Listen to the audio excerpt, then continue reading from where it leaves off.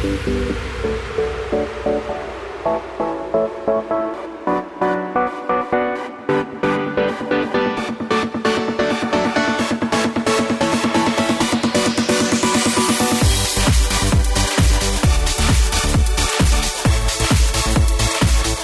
morning, everybody. Welcome to the Matt Townsend Show.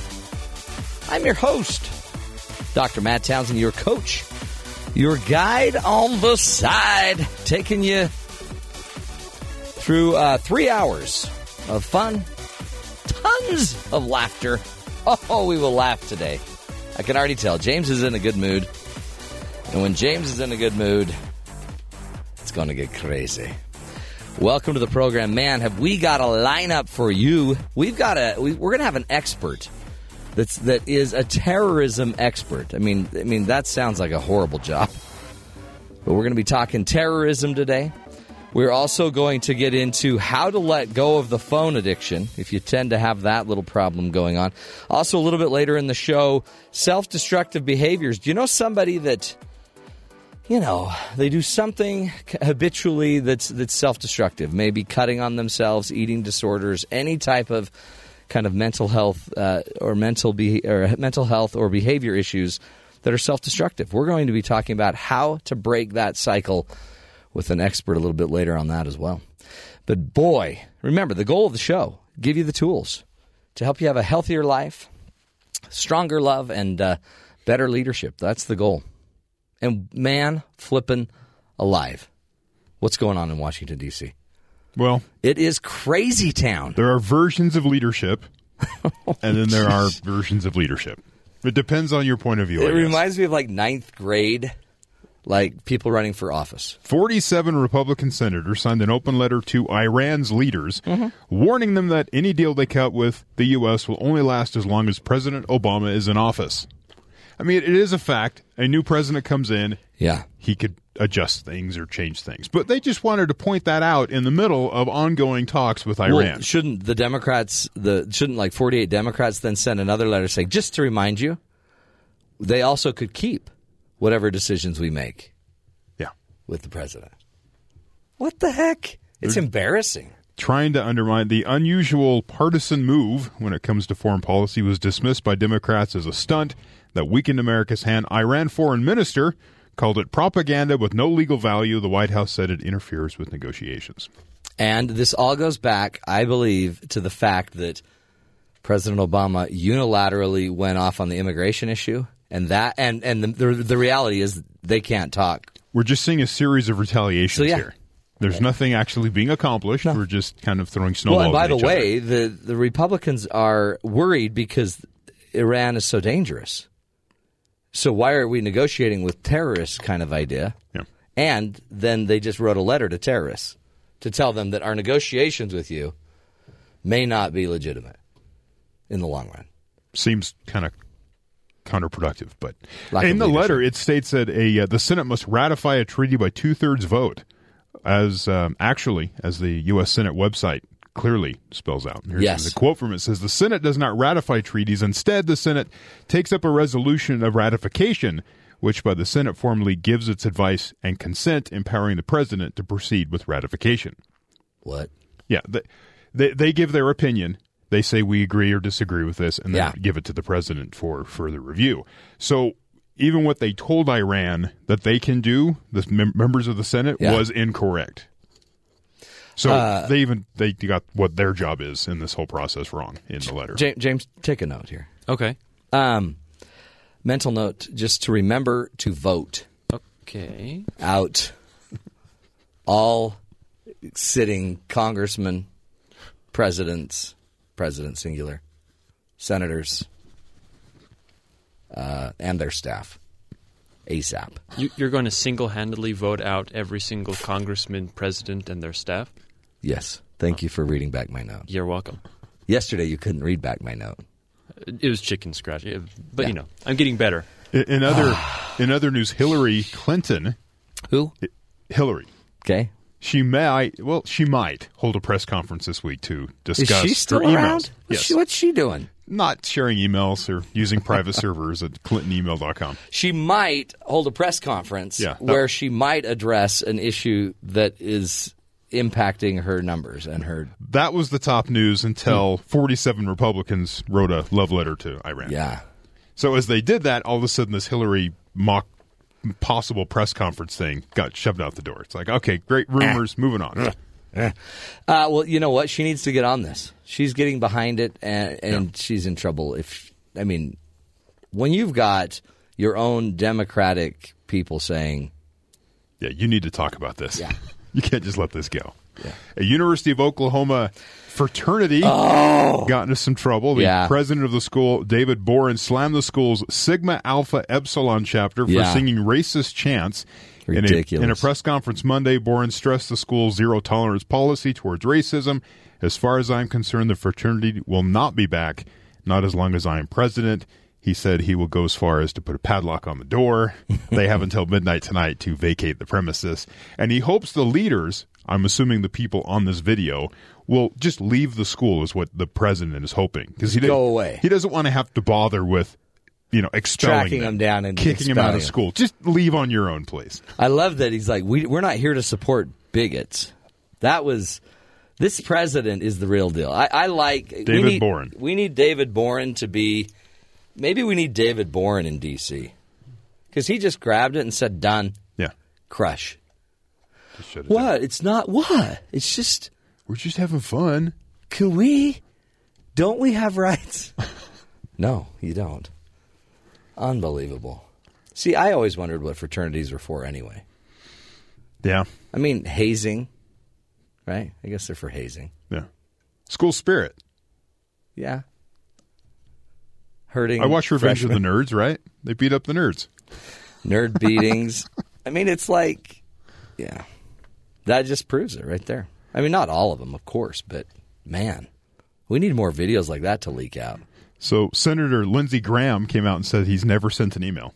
Right, we heard that. People started looking into how likely is it that a senator, someone who's educated, a senator makes around $175,000 a year, so a person of that, I guess, tax bracket. Yeah. What are the odds? Income. What are the odds of that? An educated person, makes that kind of money. So it says, according to a Pew Research poll from 2012, 9% of American adults say they have never sent or received an email in their lives. Well, what age is that? That's 9% of adults, so 18 plus. No way. That's what they found. Only 3% of college-educated respondents say they have never used email. 85% of respondents whose household income was less than $30,000 per year said they had used email, compared to 97% of those earning 75% or more. Interesting. And it says 90% of adults in Senator Lindsey Graham's age group. 9%? 9%, or 90% of adults in his age group have sent emails. Says they have either sent or received at least one message, and even among those 65 and older, that number is 86%. So at least one in their entire life. So he is this. If this proves to be accurate, his statement, this is almost infinitesimal, it seems, that he could possibly exist without sending an email. He's in a professional situation. Yeah. He went, you have college, you have income, you have all these different factors where the rest of the country, it's really high that people use email at least once. But he has people. Mm-hmm. So that's what he does. He just, you know what he is? I don't want to cast aspersions. He's just lazy. Is that what it is? Lazy Senator Graham. Too lazy to do his own email. 40% of the world population has an internet connection. So 60% of the world, they're not sending emails. Isn't that weird? Yeah.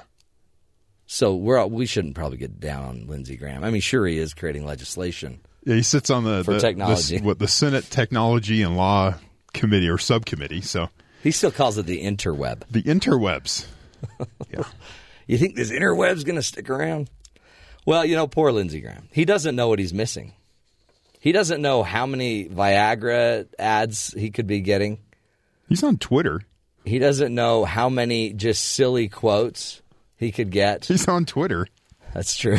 Well, his office is on Twitter. I don't think he actually does much with it. No, I'm pretty sure he does. He has a 18-year-old staffer who's in there just crunching away. Poor guy. He really just is missing so much. Not really. Well, how many viruses has he failed to open? You haven't lived till you've shut down your network. You haven't lived till, your IT department shows up at your cube and starts working your network. Mercy. Well, I guess that's good news. Good news. Well done. Well done on the news front there. Here's the deal. Terrorism. If I asked you to define terrorism, would you even know what to call it? What to say? What constitutes terrorism? What is the biggest terroristic threat that we will face here in America?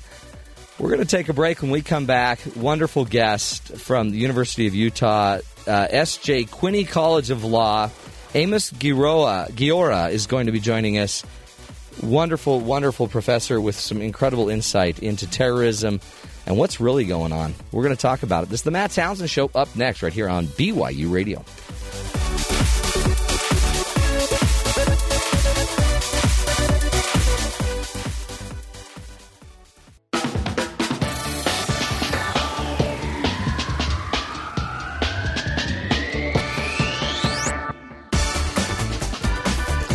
Welcome back, friends, to the Matt Townsend Show.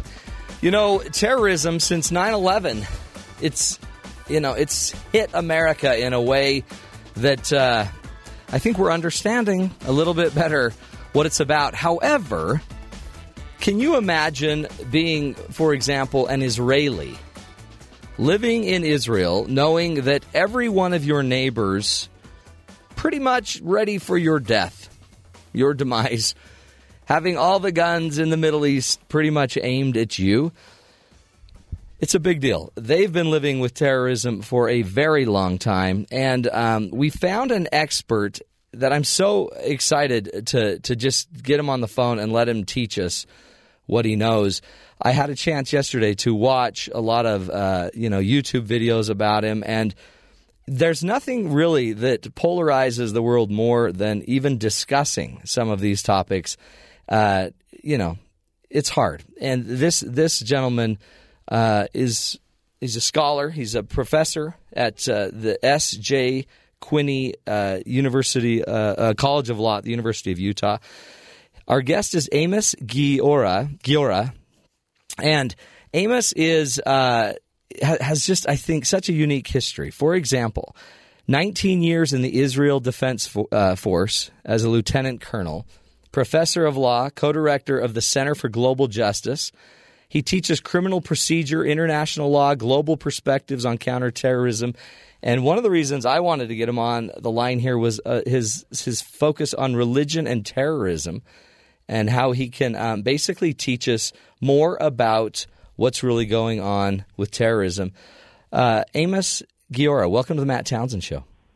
Thanks for having me. So great to have you. I mean, I feel like I know you well because I've watched you for about 2 hours yesterday. And I was amazed at what you have to go through just to talk about your specialty.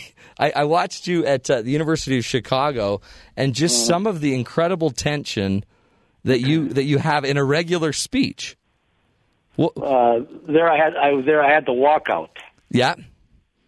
I mean, it was scary. And so part of that is because you deal with a lot of the hottest topics right now: drone issues, terrorism, basically deciding when is okay, or at least creating some of the standards and arguments around drone issues, religious extremism. So talk to us. I mean, terrorism, how do you define it? I define terrorism as an act by an individual or individuals in order to advance one of four causes: religious, social, political, and economic. In order to advance any of those four, from the perspective of the terrorist or terrorists, innocent civilians are legitimate targets. And from their perspective, whether they kill or injure or just commit an act of terrorism, from their perspective, it's a win-win because their purpose is to impact government policy. And if people die, fine. People don't die, also fine, because they view this as a very long-term process you and I, in terms of a Western civilization, view life as immediate gratification, today, not tomorrow. Right. From the perspective of terrorists, they take a very long-term view. If today didn't succeed, that's okay. There's always tomorrow. If tomorrow doesn't succeed, there's always next year. And if next year doesn't succeed, that's okay, because there's 5 years down the road. And they just view the human experience from a perspective that's very different from you and I. Yeah. Is it, and this goes back, I mean, I know you've written the book on it, but religion and terrorism, just explain that to us. Some of us can't fathom the perspective of terrorism being a part of a religious belief set. Teach us about that. So while serving, you mentioned I served in the Israel Defense Forces. While serving in the IDF, in various capacities, I had the opportunity to, quote-unquote, engage with and meet with terrorists, Jewish and Palestinian alike. And I was always intrigued as to what motivates them, what's called the why question. Mm-hmm.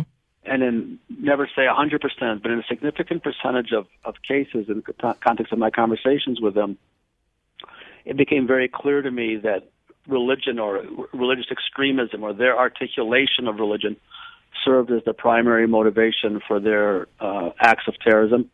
And I came to the conclusion that religious extremism is a powerful, I don't know if primary, but clearly a powerful motivator around the world for acts of terrorism. And if you look at the Middle East today, and you'll see ISIS, or more accurately, ICE, clearly seeing themselves as establishing a new caliphate, and it's all religiously motivated and religiously predicated. And you and I might think that they are usurping religious text and religious scripture.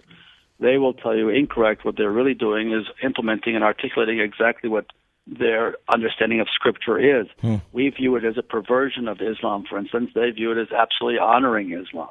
Interesting. And they feel it to the core that they are living their belief set. In the same way that the Jewish terrorists who, for instance, Yigal Amir, who assassinated then Prime Minister Rabin, firmly believed that he was acting in the name of religion and acting in accordance with what rabbis had incited him to do, or ordained him to do, what I would call incitement to do. And in the same way that here in the United States we've had Christians commit acts of terrorism in terms of how they understand Christianity. So it's not exclusive to Islam, it's not exclusive to Judaism, and it's not exclusive to Christianity. All three monotheistic faiths have individuals who firmly believe that in order to honor their understanding of their faith, violence is legitimate.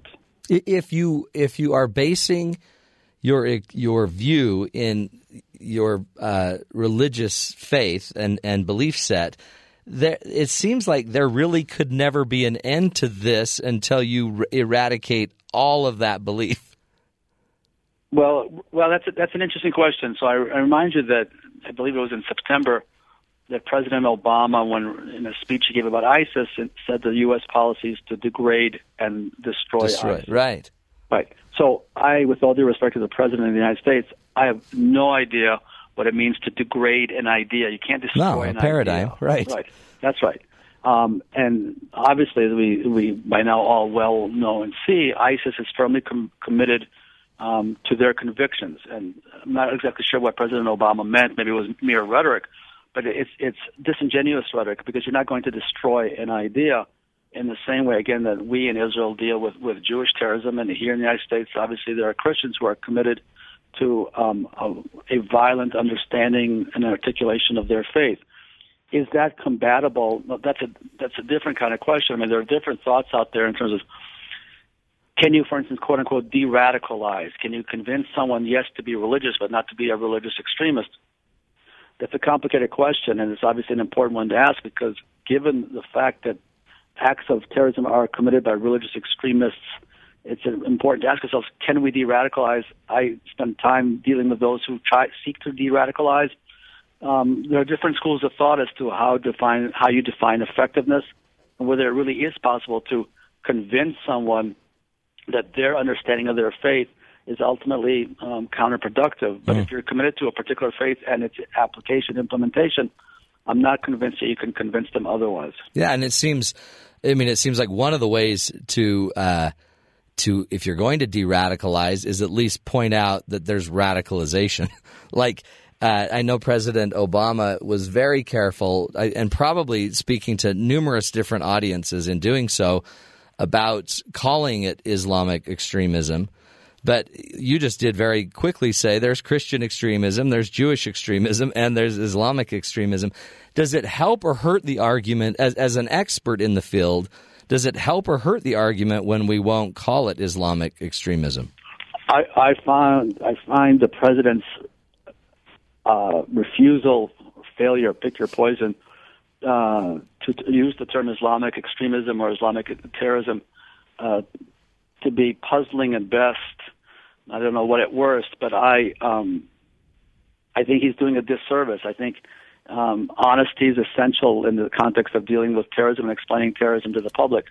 When the president says that ISIS does not represent Islam, from their perspective, there's no doubt that they are clear about this, quote unquote. Who is he to tell them what is Islam? Right? He's not Islamic, and it's not, from their perspective, it's not for him to determine who is and who is not a Muslim. And when he refuses to use the term Islamic terrorism and says ISIS is not Islam, I would think from their perspective that's an absolute head scratcher, because from their perspective they absolutely are true Muslims and are absolutely applying and implementing from their perspective what the Quran teaches. For the president to deny that, let's leave it as a head scratcher. Yeah, no, I've always kind of felt that way, and I mean I think he's trying to make sure that Islam in general understands that we're behind him. Our war is not with Islam, except our war is with extremism. And you beautifully did it in a bunch of different discussions that I saw online yesterday. There are Jewish extremists. There are Christian extremism, and we've got to fight the extremes, not necessarily the norms.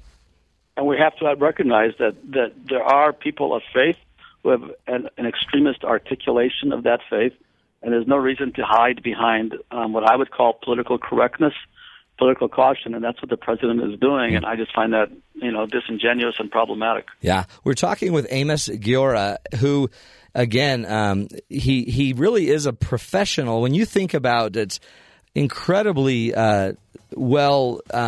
versed, has written so many different articles and publications on a variety of different topics. We're picking his brain when it comes to terrorism. When we come back, I want to know more about how do you, as a state, fight a non-state enemy? How do you fight terrorism that has no borders per se? Also want to get into a little bit more about drones as well, find out what he can teach us about that. Amos Guiora, up next right here on The Matt Townsend Show.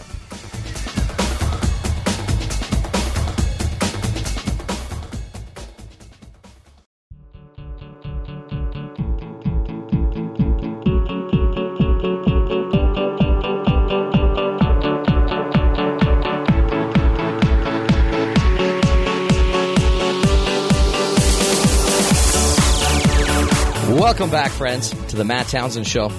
Terrorism. We are discussing, really, from the inside, what really can be done. How do we go about handling an enemy as a state, the state of the United States? How does the U.S. handle an enemy without boundaries, without borders? I mean, most of our wars, we were fighting a country.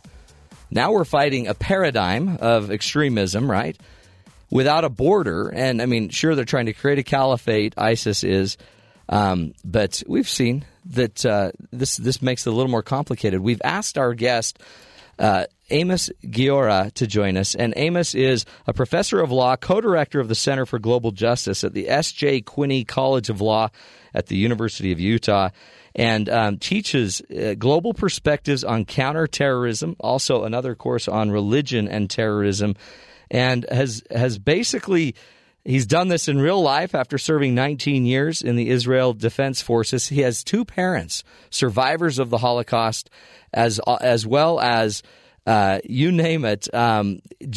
He's written a book in pretty much every category you can imagine when it comes to terrorism and counterterrorism. So, Amos Guiora, welcome to the show again. Thank you very much.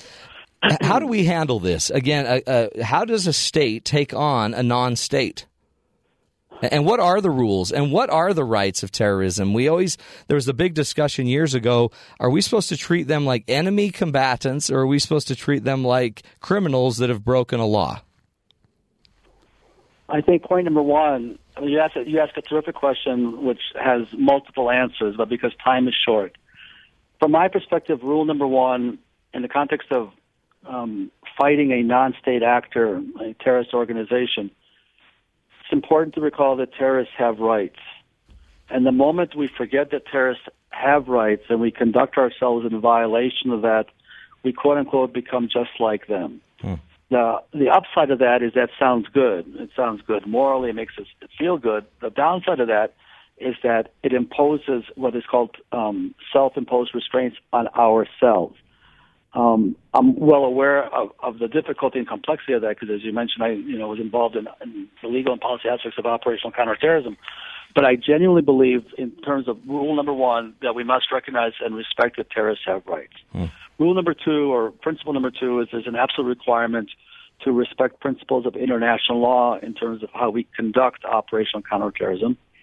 Rule number three is that we must articulate and implement what I call criteria-based, person-specific counterterrorism. Point number four is we must understand that not all operational counterterrorism measures will be effective. We must be very honest in articulating and understanding that there are days where the terrorists will have the upper hand and they will kill more of us than we will kill of them. And last but not least, we must understand that this is, quote-unquote, the new 100-year war. This is not going to end. I go back to my criticism of President Obama's degrade and destroy. That's not going to happen. And if there's no ISIS tomorrow, there'll be something else on Thursday. This is a very long-term conflict. But in terms of taking these 5 points and summarizing it, what it really comes down to is what I call the B word, the absolute requirement to balance between national security and individual rights. It's extremely difficult, but there really is no alternative in terms of how a democracy conducts counterterrorism. It really changes the game, doesn't it? Because we're not fighting a war that's going to be done in 3 years. We're fighting a war, or 10 even so far. We're fighting a war that is a 100-year war. Is that predominantly because we're fighting a paradigm? We're fighting a perception, a thought? First of all, I'm very careful with the word war because war has particular meanings in the context of international law. Because according to international law, a war can only be between states. And there's no state of ISIS or there's no state of Hezbollah or state of Hamas. So this is a conflict between a state and a non-state actor. The Israeli Supreme Court calls it armed conflict short of war. Not sure exactly what that means, but so not quite war. But you're right. It's not like the Second World War where there was a beginning and an end. MacArthur on the USS Missouri accepting the defeat of the surrender of the Japanese army. No terrorist organization is going to wave that white handkerchief and say, we're done, reboot, let's all be friends now. It's just not going to happen.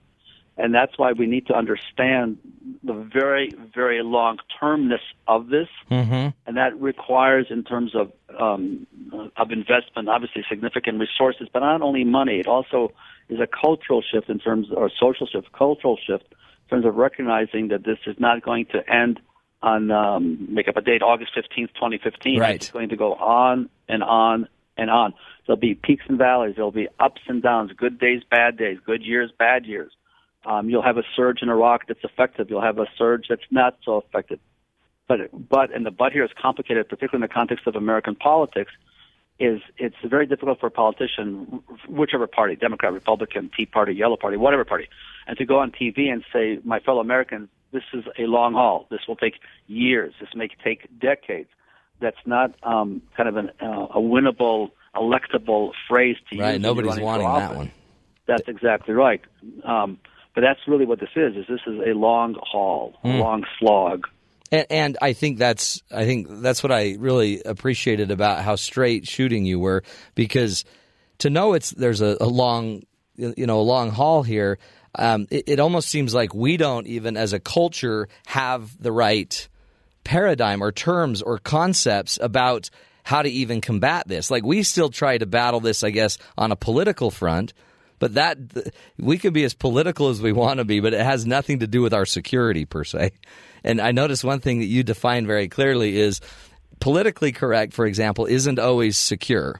And our attacks won't necessarily resemble the attacks that happen in Israel. But you did mention the future of this is going to be more kind of homegrown type of extremist lone wolf kind of attacks. Is that where you believe we are more vulnerable? I'm very careful with the phrase lone wolf, because lone wolf suggests or implies somebody wakes up in the morning and says, I'm going to do such and such and such and such. I'm not convinced that kind of person, with very, very, very few exceptions, exists, because I do believe that even an individual who acts alone, first of all, has been, because of social media, has been impacted, incited by cyber incitement. So the whole idea of a lone wolf, I'm not sure is accurate. I think, for instance, if you think about the brothers who committed the terrible act, the Boston Marathon. Yeah. So the older brother goes back to the Caucasus and meets with who he meets with, is clearly radicalized. Comes back, radicalizes his brother. So in that context, for instance, I wrote an article in which I call this the new form of terrorism, which is local global terrorism. So they commit an act here, they live in the United States, but they are influenced by an external force, which is the global terrorism, but they bring it here to the United States. In that context, local global or a hybrid form of terrorism is much more complicated because it has both external and internal aspects to it. Right. And so you sense that, the local global is happening more. We've seen versions of it in Canada, in France, Totally. It's happening. Exactly right. And like you distinguish even the terrorists don't need to hit the United States. They're succeeding. Canada's been hit. France has been hit. London. All of these areas are being impacted. So for the terrorists, this is all a win. I agree with you that there are specific wins. I think from the terrorist perspective, the attack on Charlie Hebdo and then the murder in the kosher supermarket in Paris. From the terrorist perspective, that was a success. But I'm careful to say, I'm going to respectfully disagree. I wouldn't say they're winning. I would say that they're, again, what I said earlier, there are days where they're successful, effective. There are days where they're less effective, successful. But the Paris attack, to tie things together, the first attack on Charlie Hebdo was clearly they intended to kill those involved in the publishing of the cartoon. Right. The attack on the kosher supermarket was clearly intended to kill Jews to go shopping at the kosher supermarket. Last month, the administration called that attack on the kosher supermarket a random act of terrorism. Again, in the context of political correctness and political calculation, I personally found that to be, I don't want to use the word offensive, but to absolutely misstate the reality, because the terrorist who committed that act was fully intended to kill Jews. For the administration to call that a random act of terrorism against random targets was to fundamentally misstate that particular act of terrorism. Again, and I think in the context of explaining to the public, we need to be honest about what these acts of terrorism are. You're already an avowed enemy, right? We already know Israel is the number one target, right? Isn't that just clearly stated? And obviously Israel, yes, but also in the context of acts of terrorism in Europe. But there are two different targets in Europe.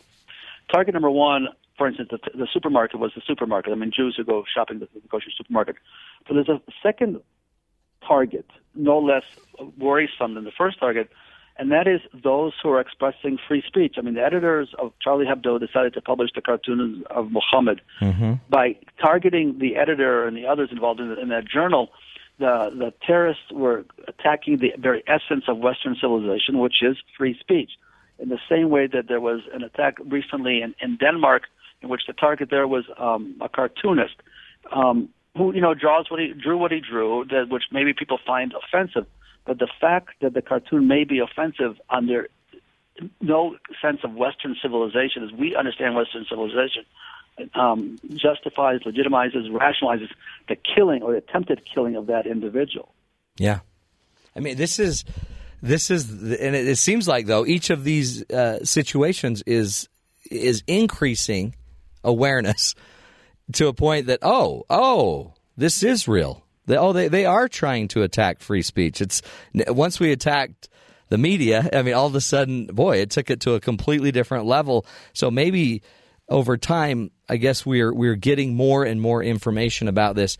When we'll take a break. When we come back, Amos, I'd love to ask you about drone strikes. I mean, that is such a heated debate right now because some might believe we're crossing the line and becoming terrorists ourselves because of our targeted drone strikes. And I know that you have very specific criteria for how that should go down. Also, I want to talk about Guantanamo Bay. Again, might be an area where we didn't know what to do with these people, and we may have ended up violating their rights. And in turn, like you suggested, we might be becoming like them just simply because we're not affording them their rights. We'll take a break. When we come back, more with Amos Guiora from the University of Utah Law School, teaching us about religion and terrorism and just where are we when it comes to our safety. This is the Matt Townsend Show. You're listening to us right here on BYU Radio.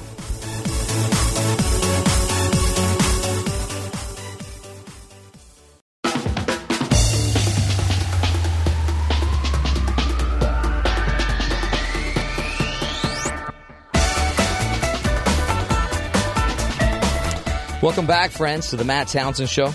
On the line, we have Amos Guiora, who is an expert in counterterrorism and is teaching us, I guess, just some insight, the background on some of the stories that we hear making the news. And again, there's never enough time on the show to just be able to give you everything you need, but wanted to get you some expert insight into terrorism overall. Again, Amos Guiora, appreciate you being back with us. It's a pleasure. And I love how careful you are. I mean, and I know this is your business, and the business of making sure we're saying the right thing and being very clear about it. Because for you, this isn't about rhetoric and throwing out a bunch of, stuff to incite and make people angry. There's a real art or science actually to this, and a law that we have to follow. Do you feel like when it comes down to Guantanamo Bay, I mean, again, it feels like we didn't quite know what we were doing. We knew we needed to capture these people, and we didn't quite know how to handle them. How are we doing there? I'll tell you, I don't know how much time we have, Matt. I'll take you a long about 10 minutes. 10 minutes. I'll make a long story very quick. Okay. In March of 2002, I was sent by the IDF to Washington to meet with those who were involved in establishing Guantanamo with the idea of recommending to them that perhaps Guantanamo is not going to be the best idea. After a long day of meetings in which I'm saying this cynically, I was remarkably successful. Oh, wow. Right? They listened. Obviously not. Yeah, right. not. Obviously not. Right. We went out and we did what people in the military do, which is we broke bread and drank beers. And I was told over a couple of cold beers that when I gave them my speech about we must protect terrorist rights, that I'm totally and fundamentally wrong and I don't really understand. Okay. A year later, I called a person with whom I had broken bread and drank beer with, and I said, well, how are you doing? He said, I got to tell you, Guiora, you were spot on correct. We got it wrong. You were right. And I said, okay, and so what's the administration going to do? And they said nothing because the administration, referring to the Bush administration, is not in a position to admit that they were wrong. Fast forward. Yeah. I remind all of us that when President Obama was Senator Obama, he was vociferous in his opposition to Guantanamo. Right. I remind that when President Obama was candidate Obama, he said, when elected, I will close Guantanamo. And I remind all of us that President Obama, has failed to close Guantanamo. Yeah. Guantanamo is a stain on America. There are no ands, there are no ifs, and there are no buts. The failure to close Guantanamo is an absolute and utter failure of leadership. The decision to open Guantanamo initially reflects what I call a panic response to a terrible act of terrorism. There's no doubt 9/11 was an awful act of terrorism. There's no doubt. But the opening of Guantanamo, what then Secretary of Defense Rumsfeld defined as the worst of the worst, and then added, even if acquitted, they will still be held in Guantanamo. And to date, here we are in March of 2015, a mere handful of people have actually been convicted by the military tribunals that were established in Guantanamo, an utter failure. Add to that, in the same way that Guantanamo is an utter failure, the torture-based interrogation regime established and implemented by the Bush administration in response to 9/11, from my perspective, violates international law, constitutional law, if you will, criminal law, and any sense of morality. The question is, from the perspective of you and your listeners, the question is, what have we learned from all this? Yeah, right. Say tomorrow morning there'll be another 9/11. Are we going to, the same old, and whichever administration, Democrat, Republican, will they implement the same kind of draconian measures because they will have failed to really thought through the mistakes made by the Bush administration? And some of them obviously the same policies implemented by Obama, though I would like to believe there's no torture today. But yes, Guantanamo is still in effect. And one of the things that really worries me is whether or not politicians, national leaders, are really equipped and willing to do a lessons learned from previous administrations and have ready, plan B, plan C in the context of a next terrorist attack. And I think that's an open question. Yeah. And that all as an introduction to what you wanted to discuss, which is drones. Yeah. So, right, you mentioned in the teaser that I have been involved in what we in Israel call targeted killing decision making, which is here in America what is drones. So I absolutely advocate for a drone policy and a targeted killing policy. I think it's necessary, it's justifiable, and it can be effective. But the but is enormous. Yeah. My support of it is predicated on caveats of criteria-based decision-making in which there are very narrow and specific requirements that must be met by the administration.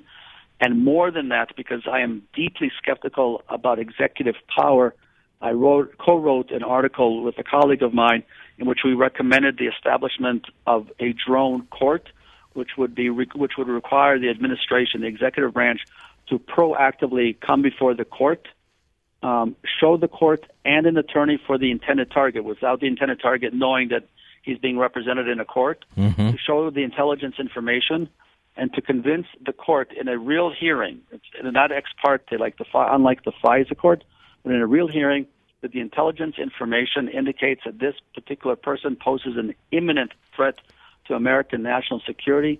Devoid of meeting that strict scrutiny test, the court would not authorize the intended hit, and I think it's absolutely essential in the context of how my lessons learned, if you will, of American drone policy initially established by President Bush and implemented by President Obama, that devoid of this external restraint on the executive branch, American drone policy, from my perspective, will continue to have high collateral damage with profound questions as to its effectiveness, both short-term and long-term. So one of the differences, and this is where the morality comes in, which is, it's so interesting because you're disappointed.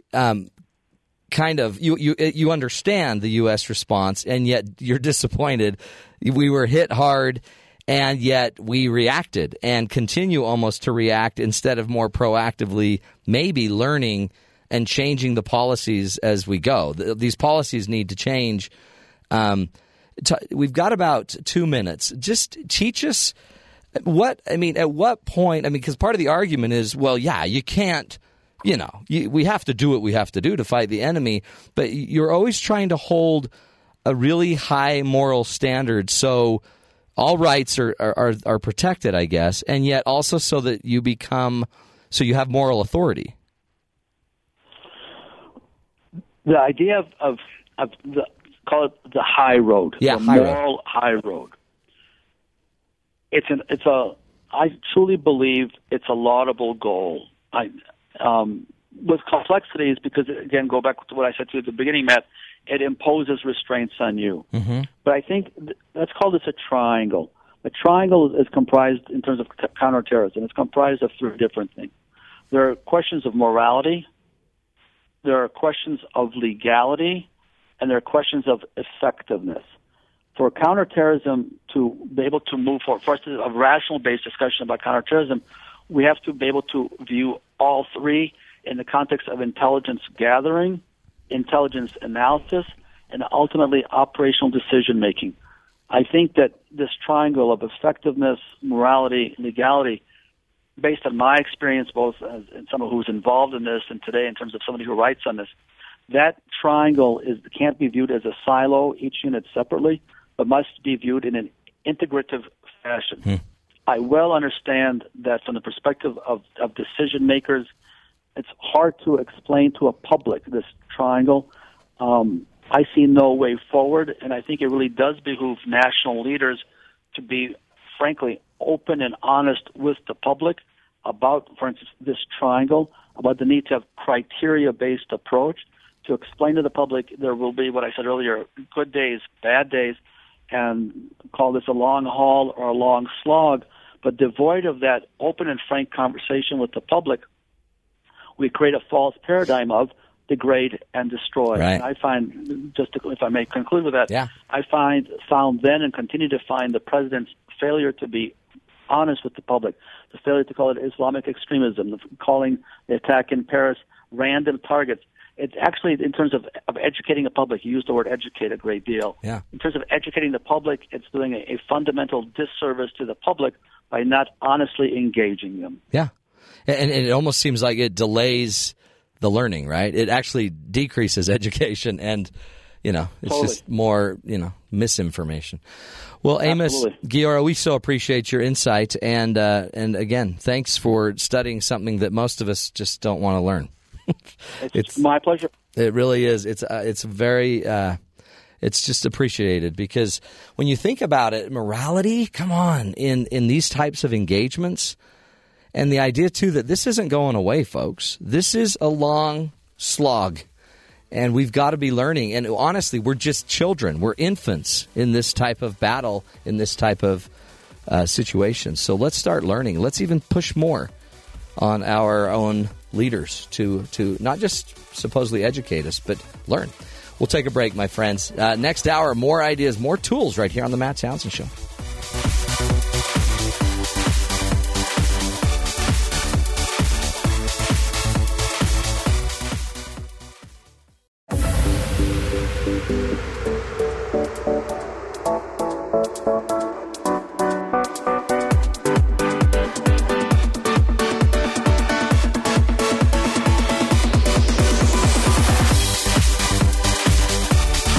Good morning, everybody. How you doing?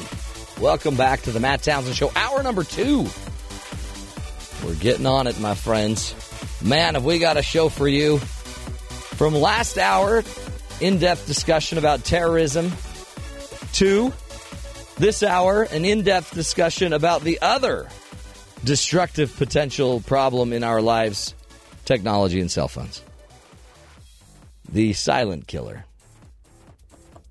In many ways, it'll kill you. It'll kill your relationships. We'll be talking about that a little bit later today.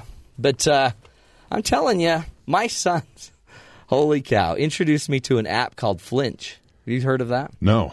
What do you do? We were playing it at dinner last night. You punch each other? No, you log in, and then it FaceTimes another human being on this earth. Okay. And you are both then staring at each other. Somebody you've never met. It's chat roulette. It's chat roulette, but what it is it's the staring game.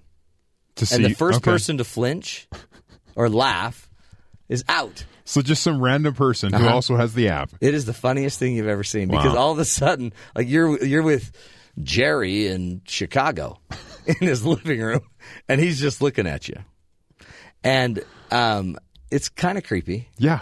But sounds like there's the creepy effect. But then if you laugh or you move your head or you flinch at all, the software picks it up and you lose. And then it keeps a running score, probably. And then it gets you another one immediately. That's interesting. It's fascinating. Yeah. And it's pretty crazy. But I guess thousands of people all night are just playing, stare down. And this brings us back to the fact that we have these powerful computers. Yeah. And we're using them for ridiculous things.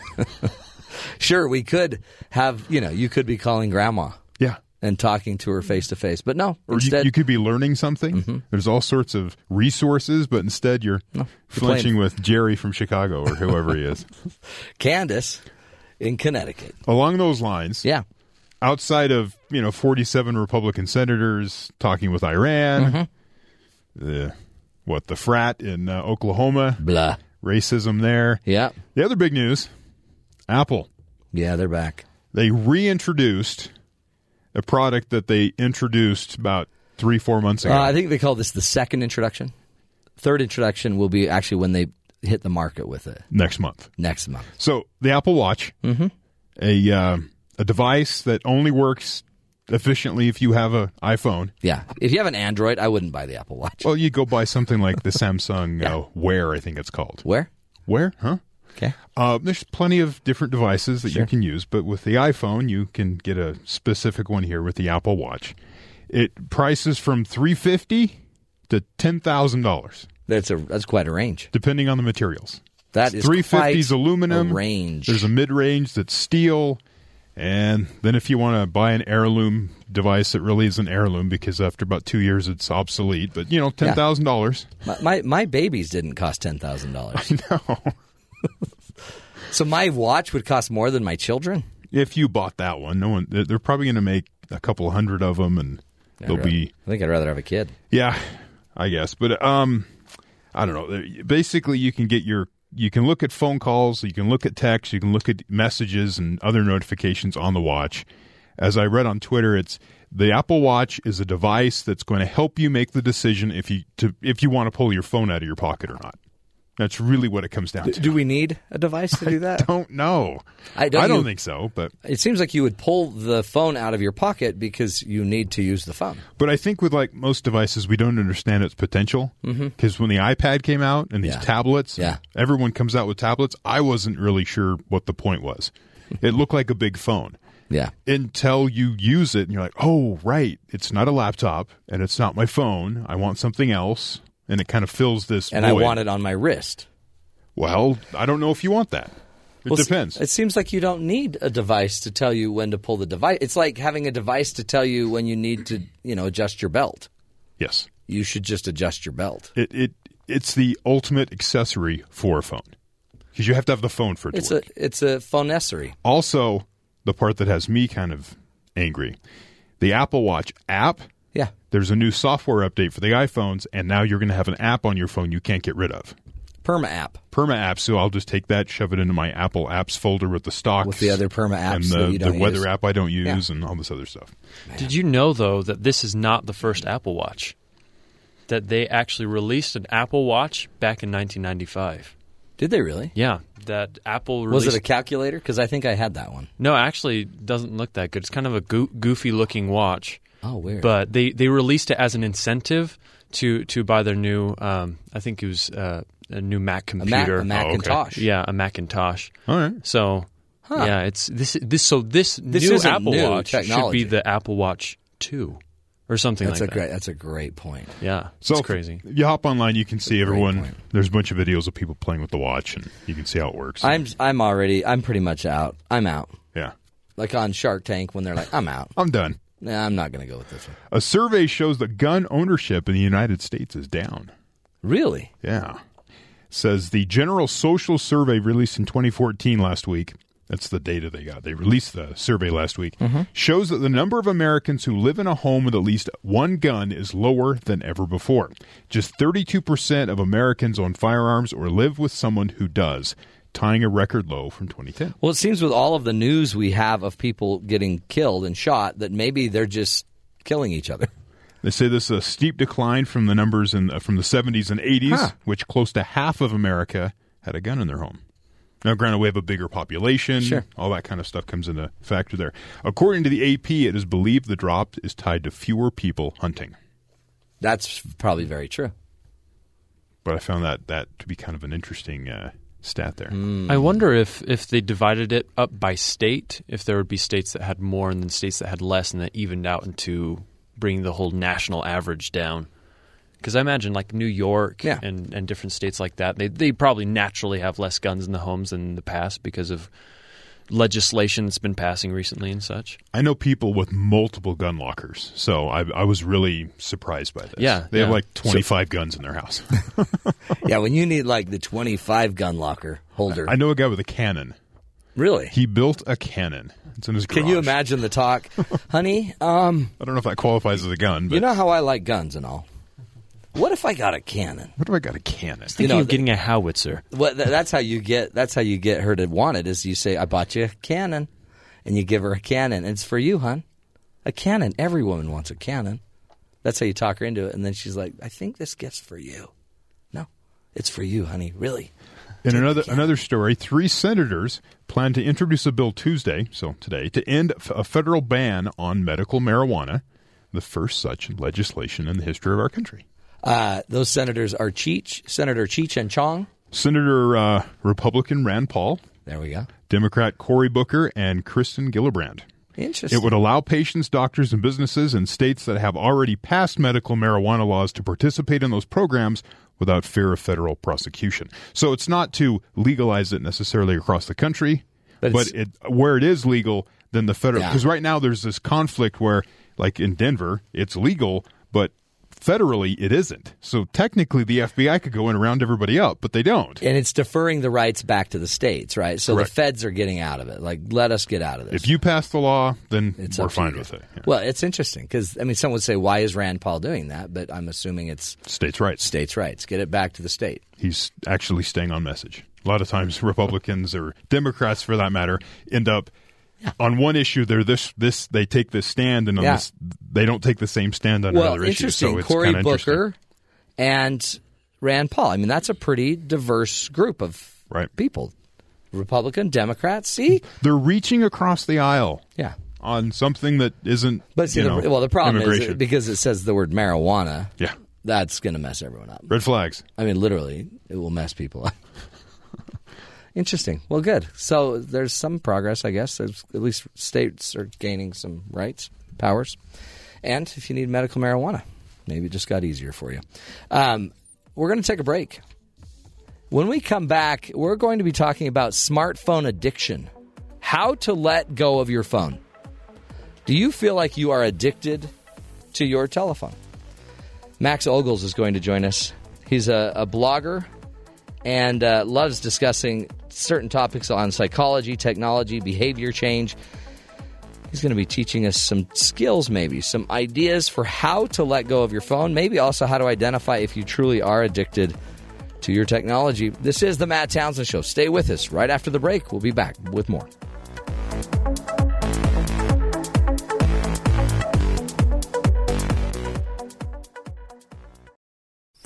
Yes, I love technology, but not as much as you see. But I still love technology, always and forever. Our love is like a flock of doves, flying up to heaven above. Always and forever, always and forever. We appreciate James for singing that song. Our great board op singing Always and Forever from Napoleon Dynamite. That is one of my favorite songs of all time. Shows you the level of my intellect. But I love technology. That was the love song he was singing on his wedding day to his beautiful bride. But not as much as you. Anyway, joining us right now is Max Ogles is here. Max is a blogger and the founder of MaxOgles.com. He blogs on the topics of habits and psychology and technology, behavior change. He's also the author of the book Boost, Creating Good Habits Using Psychology and Technology. We found him. There's an article he wrote on thenextweb.com that is an article about how to stop checking your phone like an addict. And he's here today to teach us maybe how to become less attached to our telephones. Max, welcome to the show. Thank you. Good to meet you. We are messed up, and now we're going to have a watch. Are you kidding me? Right. So not only do we have a phone, now we need a watch to tell us when to pull the phone out. We're just like tethered, aren't we? Yeah, I heard on the earlier segment he said, well, what if you can check the watch to decide whether or not you want to pull out your phone? And I said, well, what if you don't want to check your watch or your phone? Yeah. You should just keep them Keep them both in your pocket. That's exactly right. Then what do? Then we'll need another device. Right. But the problem with it is because there's the tech side of it and all the advancements. I think that's fantastic. Great stuff. By the way, have you ever seen the app Flinch? No, I just heard you speaking about it. I want to look it up. It's really funny. It's actually awkward, but worth looking at for sure. Worth spending hours on. But one of the things I guess about the technology is we don't even necessarily know psychologically what's happening. All of this is so new to us, right? Right. We're only in this. What was it? First iPhone was in 2007. Right, exactly. So we've got 7 years of history here? Yeah, so I think we're only 20 years into internet technology, and we're only 7 or 8 years into smartphone technology. The iPhone wasn't actually the first smartphone. Right. And that just gives you a little perspective of how addicted we've become in such a short amount of time, and the idea that we really don't know what direction technology is headed in and how it's going to affect our lives. I mean, I sit on the sofa with my wife in the evening, and I'm on Facebook, and she's on Pinterest, and I look over and I think, is this how it's going to be for the next 30 years? I know. It's scary, isn't it? Yeah. Like, we are messed up. You make a really interesting point in your article. The first car was built in 1986 by a German engineer named Carl Benz. It took 30 more years for cars to be widely available because of Henry Ford. But then you make a really interesting point. Not until 1968 did we make seatbelts mandatory. So it took 80-something years before we figured out – oh, actually more than that. Yeah, about 80 years before we figured out, man, we may be being harmed by these things. And it wasn't because people weren't dying when the car was early on, because plenty of people were dying and the cars weren't going as fast, but you can still die in a car accident at 30 miles an hour, especially if you don't have a seatbelt. Or especially if you're hit by the car. They didn't have roads or regulations and things like that, and so it took a long time for us to just kind of figure out this is what the technology is doing to us and this is how we need to address it. And think about how interesting that. How long do you think it will be before we'll need laws for our automobiles because of our cell phones? Right. I mean, all of a sudden, you can now text and not pay attention, and you can have everyone buckled in, but it won't matter if you're still not paying attention. Yeah, exactly. It's really an interesting thing. So, but we are addicted. I mean, to some degree or another, we're constantly checking our phone. Like you were saying, you're sitting on the sofa with your spouse and yet not connecting. What are you seeing? What's the deal? What's the psychology of this? Why are we so impacted by it? Well, so I think there's a habit loop. We respond to a trigger, and that trigger fills some sort of need that we feel psychologically. And a lot of times, especially with smartphones, that need is just boredom. We're bored. It's a feeling. Yeah, so the trigger is an internal trigger, and it's just, I feel bored. What do I do next? Yeah. Pull out my phone. I'm going to flinch with somebody. I've got nothing else to do, so I'm going to go meet 90 people for 6 seconds. And try to beat them. Yeah, and try to out-flinch them. But it's an interesting idea, isn't it? We are bored. In fact, some of the research on like pornography addiction, two of the biggest drivers for why people look at pornography is boredom and anxiety. Right. So they're looking for the trigger. They're looking for their brain to make that fix of, let's do that thing that we do when we're bored. Yeah, exactly. So technology very much falls into that. Yeah, there was actually a study published last year where they had participants walk into a room and they said, we're going to have you sit here for 15 minutes without doing anything. If you'd like, you can press this button that's going to give you an electric shock. And they found that a really high percentage of people would rather give themselves the shock than just sit there alone in their thoughts for 15 minutes. Are you? Yeah. We are so messed up. Like, okay, you can either suffer pain. Right. But, it'll be engaging. Yeah, or just sit there and meditate. Isn't that weird? Do you think it's that we're so afraid? Is it that we don't know how to be alone? Or is that we are now, habitualized to the phone that we know is going to create the chemistry? Yeah, I think it's the second. I think there are still a lot of people that enjoy being alone. They go up into the mountains so they can't, have access to technology and things like that. But we even when you're there, you might feel bored and reach for your phone and realize you can't use it. And so we've just created this atmosphere where we always want to be entertained all the time. Yeah, we do, don't we? Yeah. And that'll kill you. But you also, when you think about it, we make it worse because we actually have settings on the iPhone to let us know when an email comes in. Yeah, exactly. And so it's almost like we're not even going to wait, an hour. We're going to get it instantly. I guess that creates the instant gratification. Right. Yeah, and the goal of most new apps is to become, get on your homepage. They always try to get you to automatically let the notifications enable themselves. And so their goal is to create that habit loop with you and keep you engaged that way. See, it's funny. We don't necessarily think of that, though, do we? Like when we're buying an app, we don't think that the app is trying to make us addicted to it. Right. But that, if you think about it, marketing-wise, that's just smart marketing. That's how I know I can make money on you. They use a metric called monthly I'm forgetting the metric now, but it's monthly average, recurring users. Mm-hmm. And so the more they have, Facebook has recurring users on a daily basis, and that's their strongest metric. Are you serious? So it's interesting. I mean, Facebook, I know people that are checking it 3-4 times a day. Right. I check mine weekly. It's pathetic. You need to get on it. I know. It's almost like, I feel bad. And my wife's like, you really need to check your Facebook more because people have asked you questions. Okay. But I know people that can't go to bed without looking through Instagram. I get on my Twitter feed now just to get news. Right. And then I get on my Vine. No, my Zeit magazine aggregator just to get more news. Sure, yeah. But I just have my favorite things. But then I have the best. I don't know if you've heard of 1010. It's the best game on earth. It's Tetris without all the competition. We have a really special sound effect we use. Anytime I say the word 1010, it makes that noise. Have you ever played Deer Hunter 2014? No, I haven't. That's another sound we make. I was addicted to that for years. Became one of the top hunters in the Congratulations. in the world. Never actually killed an animal, but killed a lot on my app. It's the kinder, gentler hunting.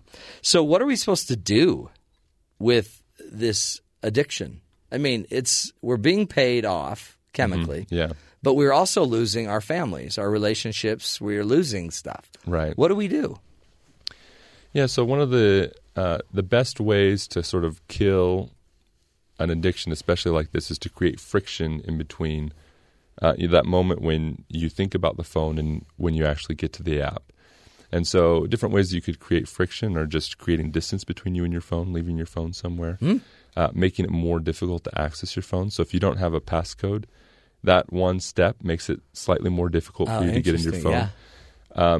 For example, if you logged out of your email app every time you finished using it, then when you think about your email, you'll think, I have to put in my passcode, I have to type in my password, and just those small steps. That's a great way to put it. Friction. In between, you're creating friction. Yeah.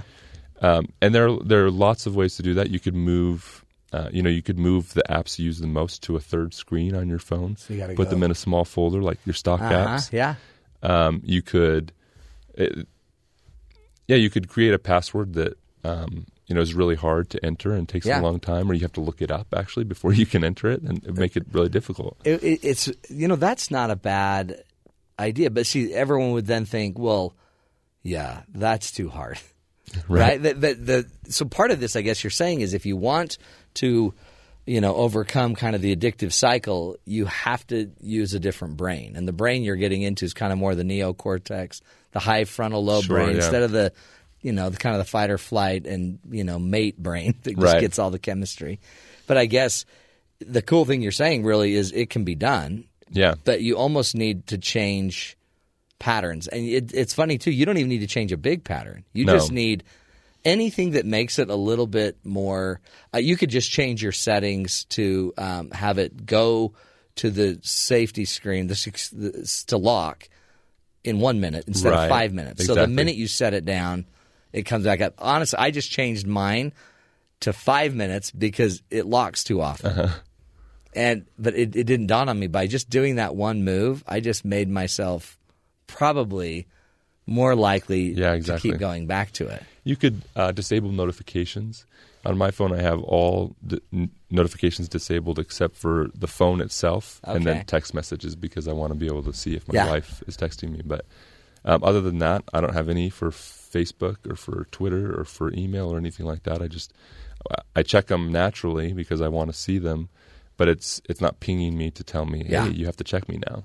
See, I intentionally don't even start a new game. Like 1010 was the first app I started in like 8 months because I'll get addicted. Right. And I realized that after becoming a world-class hunter. Right. On Deer Hunter 2014. Bing! Let's do this. Let's take a break. We're talking with Max Ogles. He's helping us break the addiction here. I mean, this is hard. How do you break some of the technology addiction? One way to do it is put a little friction. Just a little friction between that stimulus where you know you need to, I got to get on my phone, and before you can actually get into the phone. A little friction there may slow down the process and disincentivize you. We'll take a break. When we come back, more from Max on Breaking the Habit. This is the Matt Townsend Show. You're listening to us right here on Sirius XM 143 BYU Radio.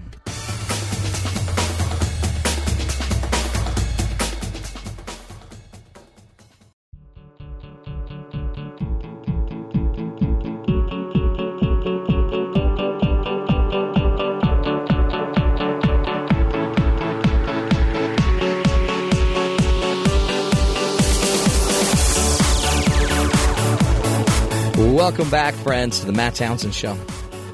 Is your cell phone taking over your life? Is it taking over your relationships? Is it even impacting your health? You know what? A lot of the research says it is. It's the new drug, my friends. Joining us is Max Ogles. Max is a blogger. And if you go to maxogles, OGLES.com, maxogles.com, you can learn more on topics of habit, psychology, technology, and behavior change.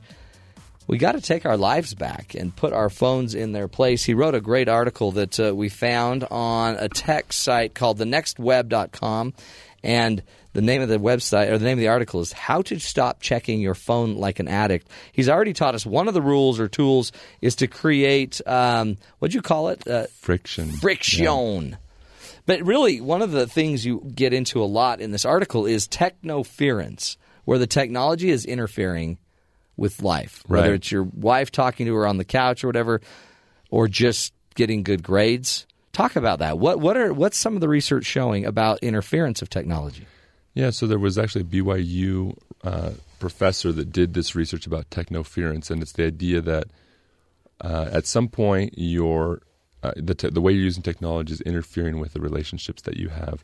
So maybe it's as simple as my wife wants to ask me a question, and I say, "Hold on, I need to finish posting this photo." Yeah, and she just says, as simple. "What? Hold on, yeah. What? You're what? Your photo matters more than what I'm about to say." Yeah. And so, if that's creating any sort of negative interference in my relationship, then the researcher actually showed that the quality of life decreases when there's increased technoference, and just generally psychologically, it impacts your life. I can't tell you with my own clients how many times I've had somebody basically mention Facebook as a cause for divorce, like it's impacting them, or just I've had people, that game Farmville, right, where we are so. We're so backwards. We don't even have our own farms, but now we have a technology farm on Facebook, and we've got to go get our harvest in before everything spoils so that we can keep our silly game going. But technoference, the data actually shows it has decreased life satisfaction, signs of depression. It's a big deal. Right, it really is. This isn't just somebody saying, you got to be careful. There's real data behind it. There's also the tech neck, and I've actually been diagnosed with tech neck because I had a laptop. I went in, my neck was sore, major kind of upper back pain, neck pain, and I just was telling him about all my pain. He saw how I couldn't move my head, and then the first question he asks is, "Do you have a laptop?" Sure. And I'm like, "Oh yeah." And he's like, "Oh yeah, you got tech neck." What is that? Talk about that. Yeah, so the idea is that if you're looking at a phone or you're looking down at your computer and you're doing it for long periods of time, or in the case with a phone, you're doing it, you could be doing it 50 or 100 times a day. Yeah. You're increasing the angle of your neck, and that's putting extra force on your neck, and it's straining your muscles, so it's a repetitive stress injury, just like it would be with carpal tunnel. A lot of people have carpal tunnel from typing and keyboards, and the same thing is happening to our repetitive activity with your hands. The same thing, because your neck is cocked and your head is down. Right. A lot of times you're on your bed or you're on your couch in Vegeville, exactly, just killing yourself. And yet we're like, what? I can't tell you how my kids are all the time saying, "Man, Dad, my neck hurts." I'm like, well, yeah, it's because you sit there like a dud. And the keyboards, I mean, there's a lot of weird things. Again, the seatbelt wasn't invented till about 80-something years after. We need to figure this out. I have a feeling we're going to create some problems.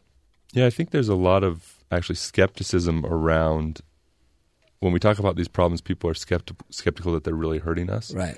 Because the phones are so new still, and the internet is so new, and people say, well, it doesn't affect my life that much. And really, we're talking about probably the most severe problems that people are facing right now. But we don't even know what the long-term impacts are from mild use. Yeah. Well, especially socially. I mean, it used to be your kid would play video games, and we were convinced that they would make his brain squishy and just horrible. And now they're flying drones. But the weird thing about it is we end up thinking, oh, it's not a big deal. But the funny thing about a video game is they were home. And probably had a friend over. Yeah, and had a friend over. And so it was kind of social too. Now these people have their phone, and yet they're in a different – they can take them anywhere. I've seen my kids all sitting in a living room with all of their friends, none of them talking for like an hour. They might be texting even each other, but they're not talking. And I just look at them like, how on earth could that not have an impact? I mean, as somebody that studies relationships and teaches about relationships, this is my 10-year-old, my 12-year-old actually, that is figuring this out and learning to relate this way. Right. Yeah, I think I didn't mention any of this in the article, but there's certainly studies and research that are being done to see how technology is affecting growth of youth and teenagers. I did find an interesting study that related technology to how people perform in school, but that was for university students, and they found a correlation between poor grades and high technology use. Really? And so there's obviously a negative impact of the technology, and we just need to kind of figure out what it is, and in the meantime, try to manage our use so that we're not letting it affect us. Talk about it's such a big deal that the researchers have put together a scale called the PUMP scale.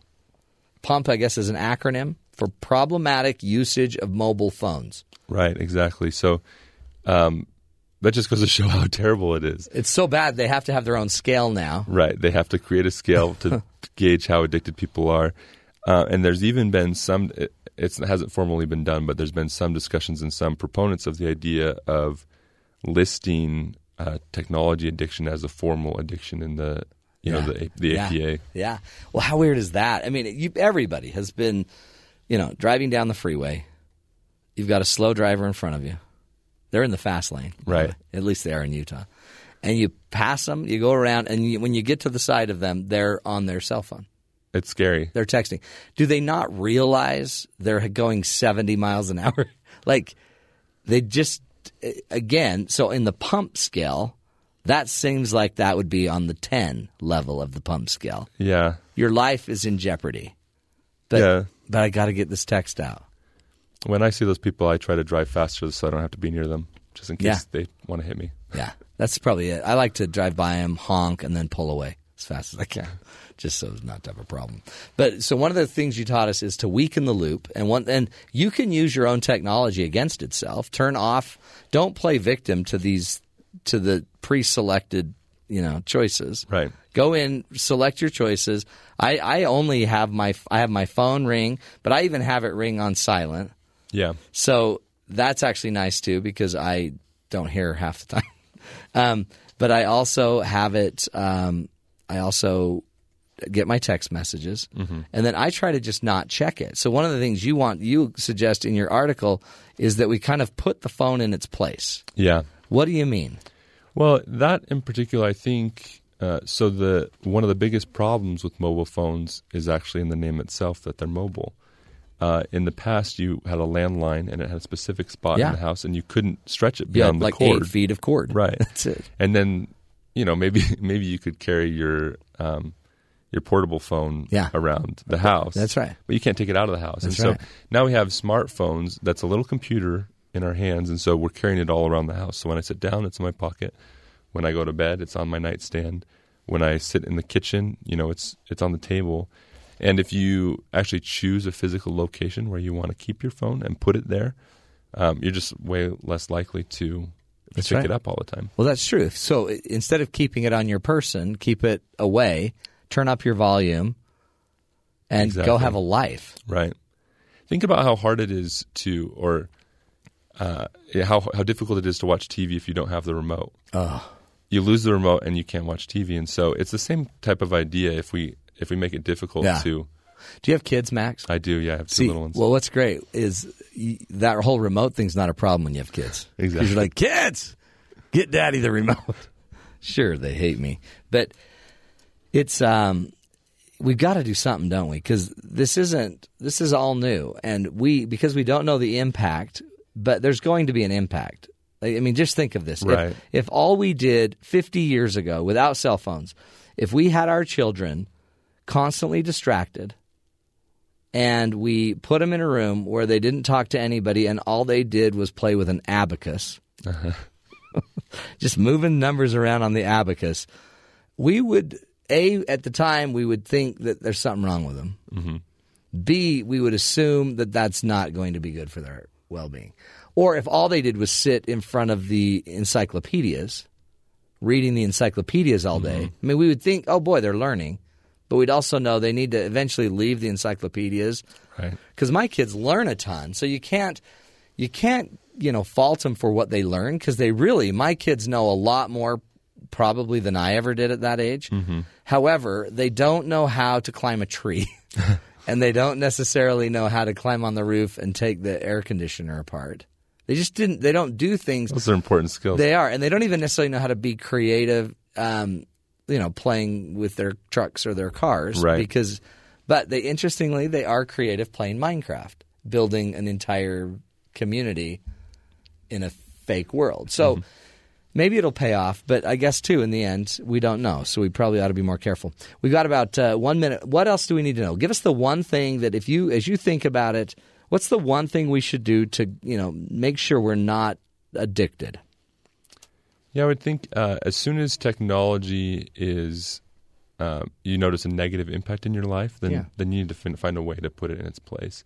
If you're having to put your spouse or your kids on hold for technology, then it's not good. And if you find yourself, checking for your phone even when it's not there, that's an addiction. And so you need to find a way to put that in its place. And disabling notifications or making distance between you and your phone are good ways to do love that. If you're panicking the minute you don't have it, like, oh boy, that could be bad. Or, I mean, we made a decision with our phones that we turned off our home phone. Big mistake. Because now we have to go get another phone for my son that's 10. Mm-hmm. But now that when we leave him, he doesn't have a phone. Right. And then I'm like, oh, my heavens. So we're just going to go get a beater phone to just have there. Life. Well, Max, we appreciate you. Great website. If you go to his website, Max Ogles, OGLES.com, Max Ogles, you can learn more ideas, insights in how to break the habit, understand your behaviors when it comes to technology. Good stuff. We're going to take a break. When we come back, we'll wrap up this hour of the Matt Townsend Show. Go to the Coach's Corner, give you some more ideas on how to strengthen your relationships using the technology as well. This is, the tool set. We're giving you everything we can here to help you find and make a better life. We'll be right back right here on Sirius XM 143 BYU Radio.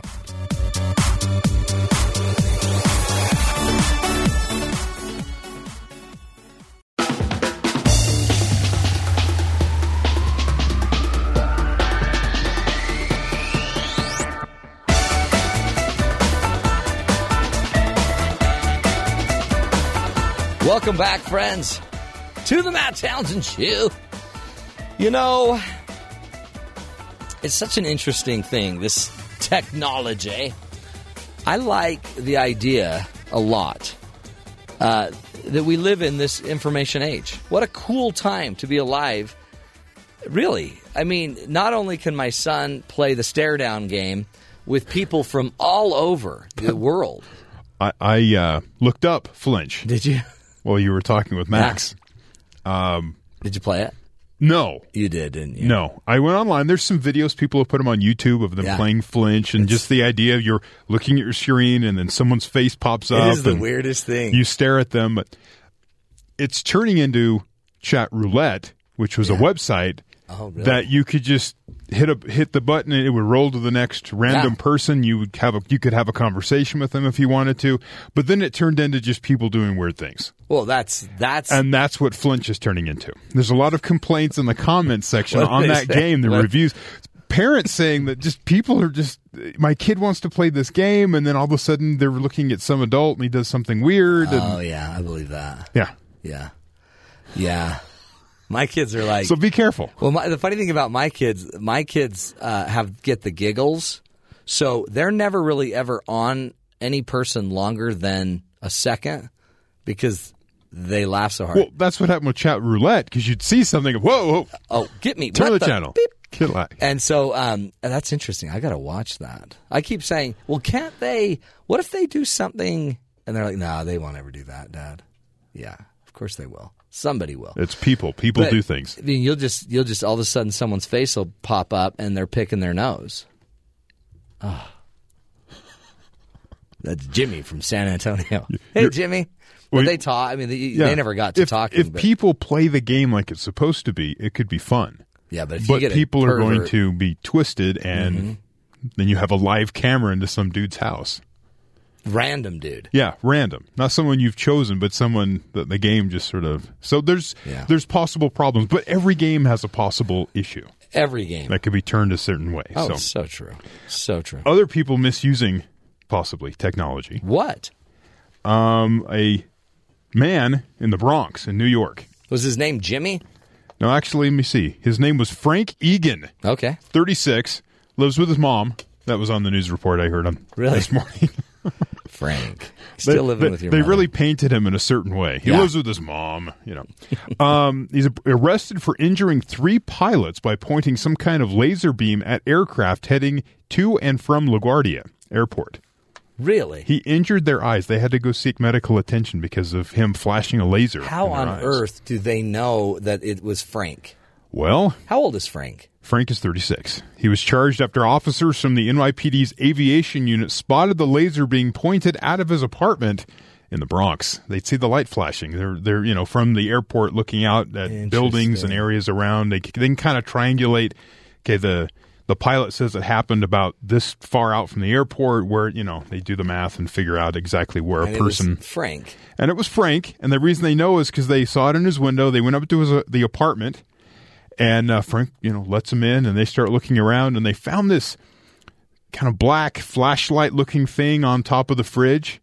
And when they pulled it off, right on the handle, it said Laser 303. So they figured that was the laser. And Frank. It's about a $50 laser. You can get it on Amazon. It says right on it, "Don't point in anyone's eyes," and don't bring down airliners. He what did he do? He said one of the 2 aircrafts the laser beam hit was a helicopter piloted by police officers. Right. They had one had to be treated for eye injuries. The other pilot was flying an Air Canada commercial airliner and was hospitalized in Toronto. Police say Egan eventually admitted to using the laser they found in his apartment on top of his fridge. He faces charges of reckless endangerment, criminal possession of a weapon, felony assault on a police officer because of the helicopter, and menacing a police officer. So he's in trouble. Can you imagine the conversation when the cops showed up to the door and the mom's like, "No, my Frankie just sits and looks out the window all day. He's got that black thing that he just looks through, but nothing comes out of it." But they showed it in the New York Daily News has a picture of it, and it looks just like a flashlight. Does it really? Except for Laser 303 on the handle. See, I bet the mom I bet he's like a Star Wars fan, and that was a lightsaber without it's his lightsaber. The light. Oh, boy. See, by the way, there's an example of the boomerang kid. So the boomerang, he probably went away to college, whatever. Came back. Well, I've used laser pointers. Yeah. Now, my kid just asked for one. I use their tiny ones. They're not like this one was an industrial strength bigger one. This one being as small as I was using, like, how can this hurt your eyes? Yeah. Did you try it? Yeah, it hurt. It's like looking at the sun. Yeah. I'm like, wow, look at that. That hurt. Isn't that? My son's like, I want one, Dad. Everybody's getting one. And I'm like, why? Yeah. You don't know. Yeah. I actually gave him my pointer for my presentations, and he was disappointed. He's like, no, I want like a big one. Yeah. Oh, so you can bring down an airplane? Yeah. Like Frank? Now that's what I'm going to say. Oh, like Frank? Do you know what happened to Frank? Other than pointing it to the ground and messing with cats or something. Yeah, really. If you're not a teenager's not doing presentations, so the usefulness of that isn't there. You're being a menace with it. Well, or my son's always like, okay, shine it on my chest like you're about to shoot me. Oh man. Yeah, that's good. Where do you learn this? There's a SWAT team out the window. Shine it on my forehead. Oh, you mean really close to your eyes? Okay, let's try that. How are our kids going to survive this? It's not good. No. Lots of pitfalls. Hey, parents out there, you need to deal with your kids or they're going to turn into Franks. You know what I mean? 36-year-old messing with a laser pointer out the window, shooting at police helicopters. Let's make it do a mental note. I'm going to write a book. I'm going to call it Frank and Beams. That's a good meal, by the way. Frank and Beans. Frank and Beams. Frank and Beans. Laser beams. Beams, not beans? Beam with an E-M, not an N. So Frank and Beams. Okay. The story of boomerang children and the destruction they can bring to airliners. Copyright that. Copyright. Frank and Beams. That's my next book. Good times. Any other news? Did I blow you away with that one? That's a good book. No, but I just thought that was... You hear about laser pointers. It happens at airports all across the country. Yeah, I can't believe they can actually triangulate and figure out which. I always doubted exactly what the harm was. Mm-hmm. I mean, I understand you're flashing it in their eyes, and the pilots are trying to land, and you don't want to distract them at that moment. It's a laser, dude. But in this case, he injured 2 people with this laser, and one of them was. I guess they were both flying. One's in a helicopter. One was an airline pilot. I mean, that's the real deal. And so when you hear about it, I hear about it on the news, and you just kind of, kids messing around. What's the big deal? And sometimes you don't know because, like, on airlines, they, like, turn your phones off, do all this stuff. And half the time, you just think it's so that they can sell more Wi-Fi on the airline because half the time, it doesn't seem like it's really a safety issue. Mm-hmm. This is a real issue. This is big. I mean... You can't injure the pilot as he's trying to fly. I wonder if they felt it as they were doing it. Did they feel the pain and the injury, or is it so subtle you don't know? I don't know. A lot of times the pilots talk about the flashing light, and they know exactly what it is. They know it's a laser. After they know that someone's out there trying to, mess with the airplane. Frank, what are you doing by the window? I'm just shining my flashlight on the airplane. I just love the New York. It was the Daily News, and they just point out that he lives at home with his mom. I know they were setting him up. What are you guys doing? Maybe Frank's not right. Frank and Beams. That's the book. Be looking for it. Frank's in trouble. We'll leave it at that. Frank's in big trouble. We're going to take a break, my friends. Hour number 2. It's in the books. Whew. There's another one done. Next hour, we're going to get into the Coach's Corner and talk about, 5 keys, 5 habits healthy couples do regularly. We'll be getting into that. One of them, by the way, is going to help overcome some of the problems with technology and those possible addictions you might be having. Anyway, that's it. Join us after this break, next hour on The Matt Townsend Show.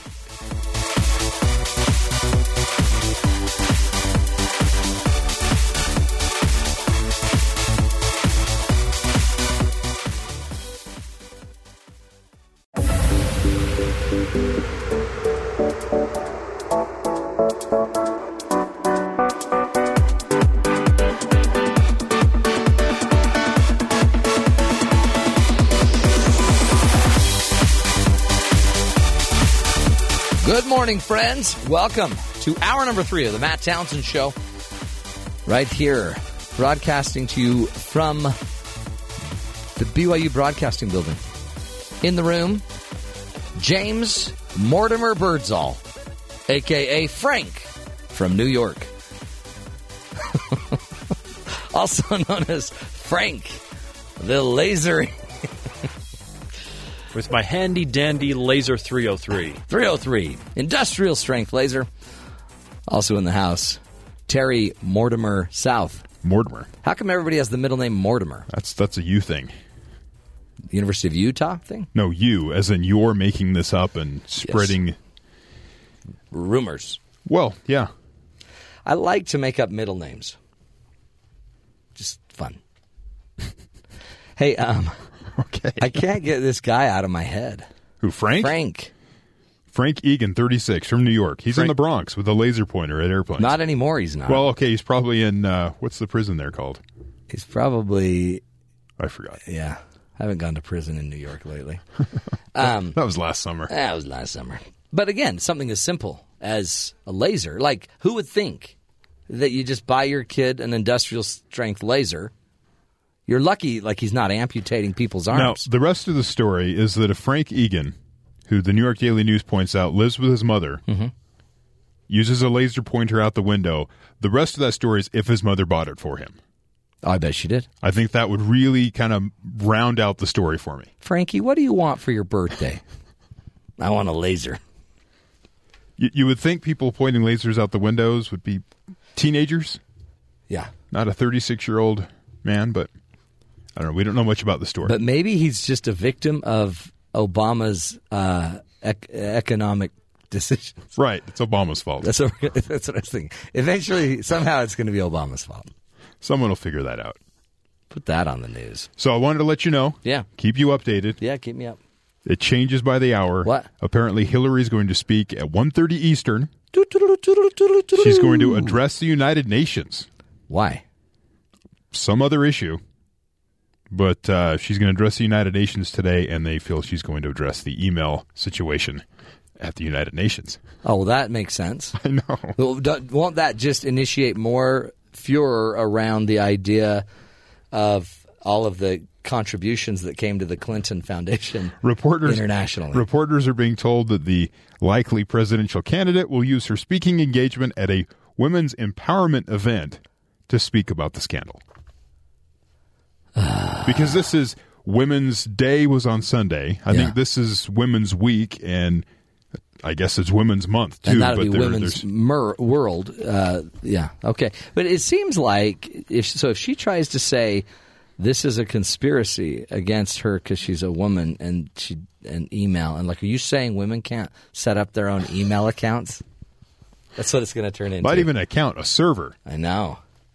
By the way, she had her name, HDR22, at clintonmail.com. So it seems like if you wanted just at all to be, I don't know, more secure, you wouldn't. Don't use your name? Don't use Clinton. Well, it's not something you could just type into a browser and access. Well, you know no, what I mean? I know. But so when some guy's sitting out in a van in your front yard and is picking up Wi-Fi and it's coming from Clinton Mail. Yeah.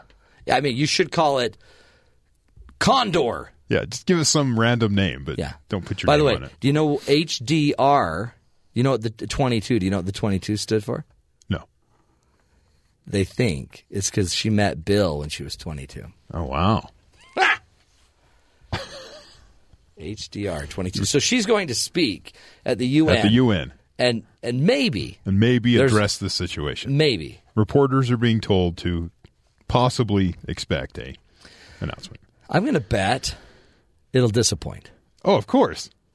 Like all of these things, they tend to disappoint because there's some build-up to and you know an what event. Else? I'll bet it's going to be because of Obama.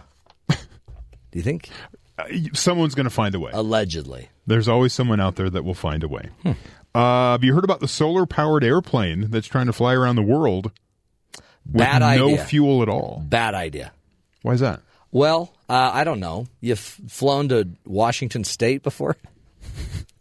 You need solar power. Yeah. You don't need, don't you need direct sunlight not to direct your wings? Necessarily. Okay. Well, the Swiss-made solar aircraft called the Solar Impulse is the name of the team. That's called like the SI-2 or something. It took off just after dawn today from Oman. It's bound for India. It's the second leg of the trip. Okay. Its first sea crossing, the historic 21,000-mile round-the-world trip. Wow. The aircraft's wings are covered by more than 17,000 solar cells that recharge the plane's batteries. Okay. So that's how you So they have batteries. make it through the night. Okay. Its wingspan is 236 feet. It's a larger span than a Boeing 747. Wow.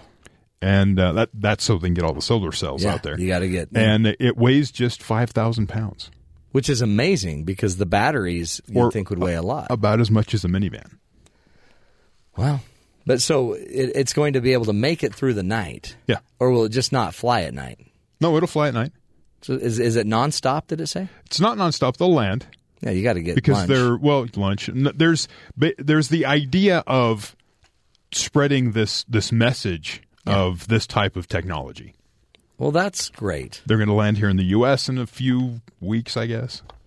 So there's that going on. We wish them the best of luck. I mean, really, what's the worst thing that could happen? There's 2 pilots. They can only sleep 20 minutes at a time. Really? Narcolepsy. So you can't...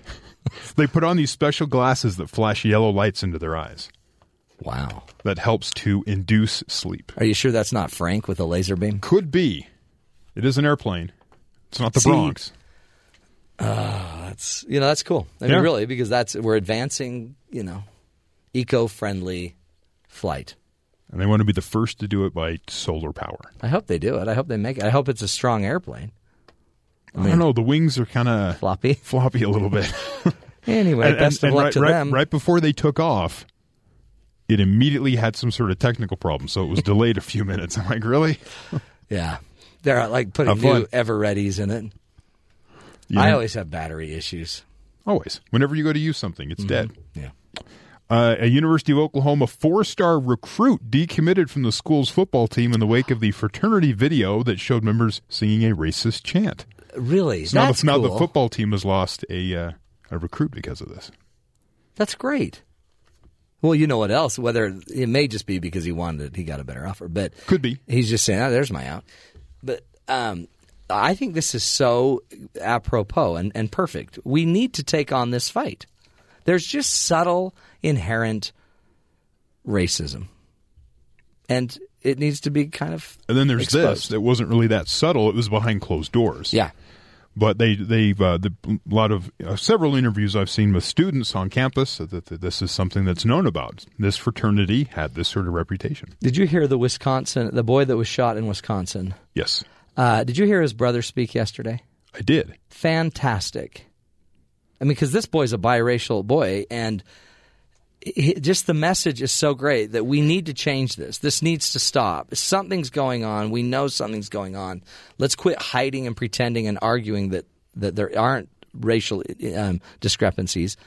And he still says we love the cops. We need the cops, but we also have to hold these people accountable and figure out. So it doesn't have to be an either or. I need his name. We need to find that guy's name, because to me that was super powerful to stand up and not turn it into a war, but turn it into how do we fix this for real? A lot of times you emotions of the moment, it turns into us versus them. Yeah. And he turned it into we need to look at this as a bigger situation. What a big deal. Like he wasn't a brother, he was a cousin. But he was speaking for the family. For the family. And he's just 5 years older than this boy. And he even was very real. The boy had issues. The boy lost his way for a while, and yet was a beautiful kid. And anyway, this has got to be dealt with. How many more cities until we take it on and we deal with it? Yeah. And there's resistance from people. I've heard people try to describe it as just a series of random events. Yeah. No. Well, I think what we need, though, is somebody that can not polarize it. We don't need the traditional figures that come in and polarize every one of these issues.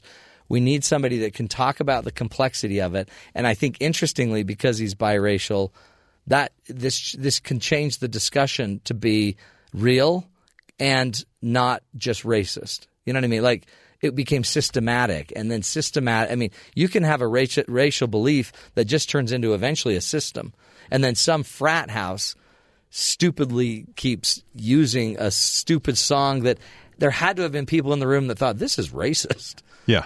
And maybe didn't have enough guts to do something about it, and then there's others that were pure racists doing it, and it's that complex. All of these issues are that complex, but we need new ways to talk about it, and I think that young man stepped up. I thought that was way cool.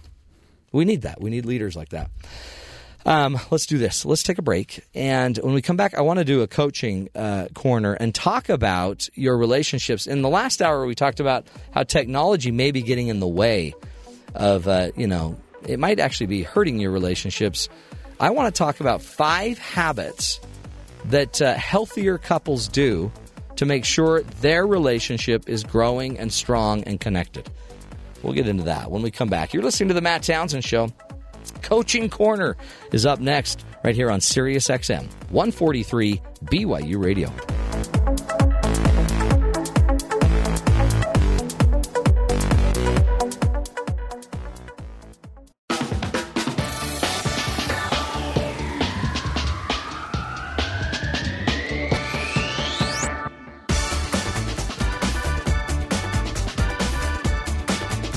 Welcome back, friends, to the Matt Townsend Show. You know, there's so many things in our relationships that distract us, don't they? I mean, whether it's just the kids or your job or your phone. And it's easy to just slowly kind of disconnect from the person that you love. You may have, You've made this incredible promise to each other, this commitment, this covenant that you're going to be with each other forever, which is always easier to do when you're all excited and charged and everything is perfect. Then life happens. The economy tanks a little bit. You got to get another job. And slowly but surely, things start to pull you apart. 5 habits healthy couples do regularly. I put together an article, and I'll be posting it on my Facebook page. 5 habits healthy couples do regularly. They're just basic principles, but they're things that I see every day as I coach couples, coach people that work. Okay, habit number one is they express gratitude daily for their partner. They express it. So a lot of us assume gratitude daily. We know our partner's grateful. They don't always say it. I had a couple in recently that just said, we don't even say I love you face to face. So think about that. How often do you say I love you to your partner? And how often do you do it actually eye to eye? They say little phrases like love ya, bye, love ya. So I guess that's good enough. But one of the things that the research shows is couples that express gratitude daily for each other have more durability. 2 psychologists from the University of California, Davis, Robert Emmons, and University of Miami's Michael McCullough spearheaded some research on gratitude and its effects on relationships. In one of their studies, the researchers had volunteers keep weekly journals in which they wrote about particular topics. One group wrote about major events that had happened that week. Another group wrote about the hassles they had experienced. And the last group wrote about the things they were grateful for. 10 weeks later, those in the gratitude group reported feeling more optimistic, more satisfied with their lives than those in any of the other groups. So those that were just giving data, those that were just talking about the junk, the hassles, compared to those that were actually focusing on the more positive things, 10 weeks later, they felt more optimistic, more satisfied with their lives than those in any other group. They also reported fewer physical symptoms of discomfort, from runny noses to headaches, and they exercised more. Gratitude. One of the tools I give each one of my clients in one of the first visits they have with me is I have them make a list. It's a T chart, I call it. It just looks like a T. You put your name on the left side of the T and put your spouse's name on the right side of the T, and underneath, I have them every day identify 3 things a day that their partner did that made them feel loved, or something that their partner did that was positive that they were grateful for. 3 a day, each day, and I have them do that for 6 straight weeks. That means they put 21 entries a week each of things that are good and working. I also teach them they can't repeat, so you got to keep looking for new things every day. By the end of a week, you have 42 entries a week times 6 weeks. That's a lot of good stuff. That's a lot of good love. And what I found for couples that are really kind of negatively charged towards each other, that negatively interpret each other, guess what? Those people have changed their negativity towards more positivity, and now they have a more positive interpretation of their partner. Boom! That's just one idea. So think about your marriage. Do you express gratitude daily for your partner? If not, it doesn't mean, you're going to divorce. It just means you may not be feeling the benefits of the positivity. Again, it's also not a big habit. It's just a basic habit. So I'm going to challenge you as you listen today to the show. Take that idea. Take one of the 5 ideas I'm going to give you, and please do something with it, okay? Habit number 1, express gratitude daily for your partner. Habit number 2, regularly celebrate the unique strengths of your partner. You know what I mean? Each of us have different strengths, different aptitudes. Sometimes, though, we get in a situation where we don't necessarily like our partner's strength. Like when I married my wife, I loved that she was so disciplined. Now, sometimes I don't love it when she's disciplined anymore because that means we have to do the dishes before we can go have a relaxing time. But her discipline is something that is unique to her. It's powerful for her. And in a series of studies on this subject, University of California, Berkeley psychologist Amos Guiora found that the more grateful couples were, the more likely they were to still be in a relationship 9 months down the road. Gordon's research had one crucial caveat, though. Expressing gratitude isn't solely confined to saying thank you for a kind deed. Being grateful, she writes in a blog for Psychology Today, is about feeling lucky to have a caring partner in the first place. So she defines grateful and celebrating the strengths this way. My definition of gratitude includes appreciating not just what your partner does, but who they are as a person. You are not just thankful that your partner took out the trash. You're thankful that you have a partner who is thoughtful enough to take out the trash. Do you actually think of your partner just by what they do? Most of us could easily fall into the habit of just evaluating maybe the worth of our partner simply by what they do for us or what they don't do for us. But that's a pretty shallow concept. Well, you do the dishes and you make dinner and you bring home money and you play with the kids.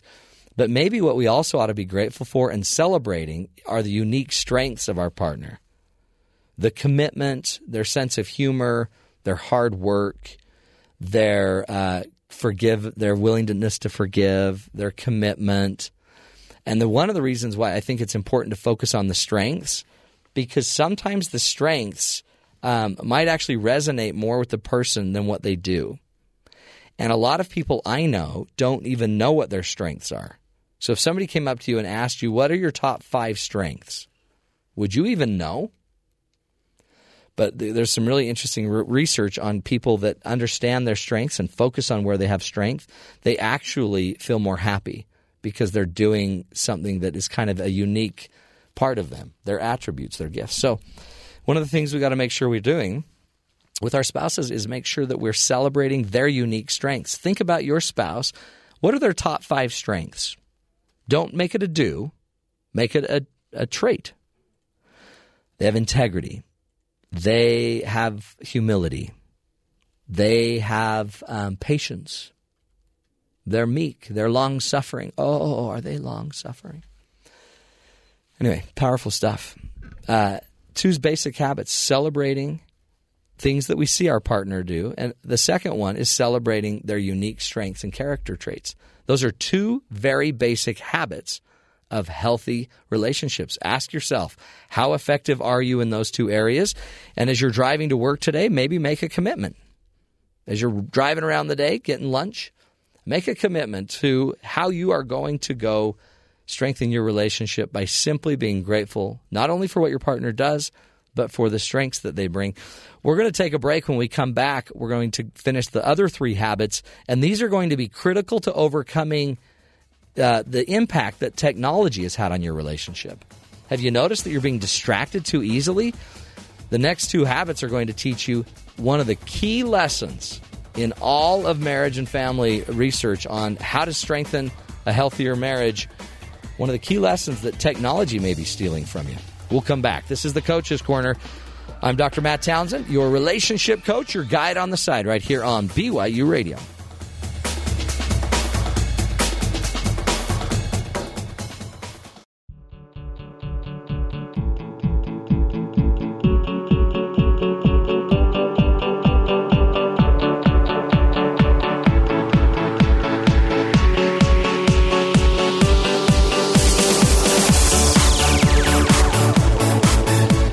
Welcome back, friends, to the Matt Townsend Show. This is the show where we give you the tools, the ideas you need to help grow happier, healthier lives, stronger loves, right? And better leadership. Something that we all need in this world. Better lives, better loves, better leadership. And by the way, we're all a part of that. So on the show, we've been talking about 5 different habits that healthy couples tend to do more regularly than those that aren't as healthy. We've already talked about 2, expressing gratitude daily for what our partner does. Also expressing and celebrating the unique strengths of our partner, helping them make sure they understand what they do well. The 3rd habit is to make what we call regular bids to connect with our partner.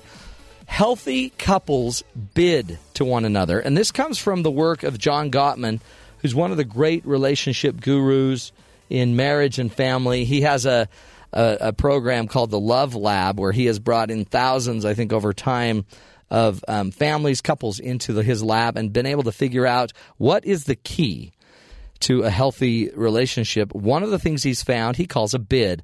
A bid is a regular kind of request for somebody's connection.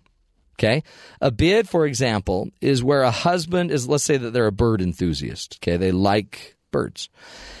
And they look out the window and he notices a goldfinch fly across the yard. He might say to his wife, "Hey, honey, look at that beautiful bird outside." Okay, that is a bid. He's begging, in a way, bidding his wife to please come be a part of something I like here by commenting on the bird. He's requesting a response from his wife. That is a sign of interest. Now, bidding is a simple habit that a lot of us quit doing in our relationships because of the next habit. Habit 4 is to make sure that you turn toward your partner and connect to their bids. Healthy couples bid regularly, and they turn toward their partner's bids. Those are the next 2 habits. Bidding is say, "Hey, babe, what do you think of this?" Or, I don't know what to tell you. I want to tell you what your mom said to me this morning. That is a bid.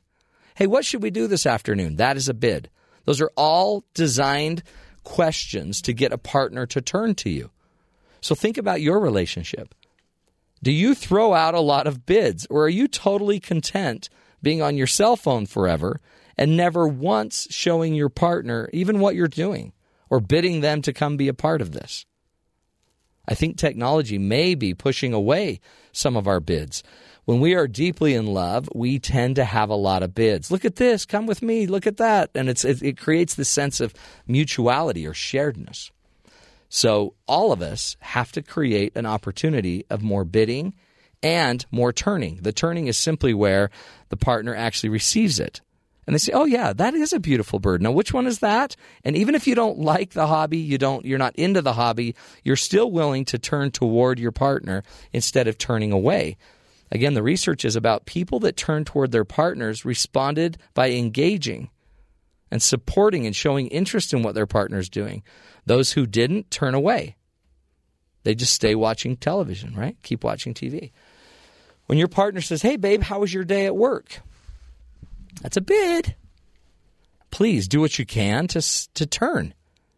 If you see it as an interruption, you're going to end up making a big mistake. Here's some of the research in Gottman's work. He said couples who divorced had roughly 50% less turning toward their partner's bids than those couples in the study that didn't divorce. Does that make sense? So couples that were divorcing had a lower 50% less turning toward experience. With the healthier couples that turned toward their spouse, they nearly did it 9 times out of 10. So healthy couples turn towards their spouse's bids 9 times out of 10. Those that actually were divorcing in his study, they did it half of the time. So important, right? It's a very basic skill. It's a very basic tool. And I want you to just try it a little bit more. Try more bids to involve your partner in your life. Oh, hey, did I tell you about what happened to me at work today? Now, if your partner's too busy to actually turn physically, look at you, ask you about it, guess what? It's not going to go anywhere. nothing's going to happen. So in the end, I think in the end you're not going to be able to keep up. Bids and turns. How are you doing at that in your marriage? Habit number 3, more bids. Habit number 4, make sure you turn toward your partner's bids. Highly suggest tonight, do what you can to throw out 2 or 3 or 4 bids to your partner to see if they will turn. And then when they turn, boom. Now we know we're creating something. Isn't that weird? Such a simple idea, isn't it? And yet so many of our relationships don't do it. We turn towards our TV, we turn towards the radio, we turn towards all these other things that are going on, but not toward the people we love the most. Habit number 5, the last tool that the healthier couples are doing more than maybe sometimes the rest of us, they practice what I just call restorative touch daily, meaning they touch every day. It doesn't mean it's always highly affectionate, but it's a touch. And what I believe is, and the research basically bears this out, it takes about 20 seconds of touch to ignite a chemical kind of reaction in you. Oxytocin, that's the cuddle hormone. You may have heard of that. A lot of moms get oxytocin when they're feeding their baby. So we know touch is valuable and powerful, but some of us, maybe we might hug each other. We might touch every day, but we maybe don't touch enough to actually ignite that chemistry in each other. 20 seconds. So basically what I suggest you do, I want you to ignite that chemistry. It doesn't mean it needs to go anywhere. It doesn't mean we need to go be intimate. It doesn't mean any of that, but you should, when you hold each other, feel some, connection, some restorative connection that kind of restores the chemistry back to you. We know that touch heals people. We know it makes us healthier. We know that it makes us more, calmer. It's a very powerful way to restore the connection. So I basically just give you the rule. Whether it's cuddle or whether it's you come home from work and you hug. And you hug and you hold each other 20 seconds. I mean, I know that's weird. But, you used to do that when you were deeply in love, didn't you? That was so easy. But remember, just because it used to be easy, it was easy because the chemistry was easy. Now you have to kind of earn it a little bit more, and the research is pretty much playing out how we do that. A hug, a kiss, but 20 seconds a day at least of just holding each other. That could be when you're going to bed. That could be when you're saying hello, when you're saying goodbye. Basic touch. Okay, 5 basic habits. Let's go through them one more time. Remind you. Number 1, express gratitude daily for your partner, what they're doing for you. 3 things a day. Put it on a chart. Number 2, regularly celebrate the unique strengths of your partner. Talk about what they do incredibly well. Defer to them when their strengths are being used instead of you having to compete with their strength. Habit number 3, make regular bids to connect with your partner. Invite them back into your life. If you find something on Facebook, turn to them. Let them know what it is. Bring them back. Habit number 4, turn toward your partner when they are trying to bid with you. Turn towards them. Find out what they're doing. Put your phone down. Get into what they're doing. And number 5, practice restorative touch daily. We need more touch. And touch doesn't always have to go anywhere but just connecting us. That's it, dude. There's the 5 very basic tools, the habits for healthier relationships. We're going to take a break. When we come back, holy cow, we're going to Vegas. We're going to talk to our friends at BYU Sports Nation. Some incredibly positive news coming out from BYU basketball, both men and women's, up next right here on the Matt Townsend Show.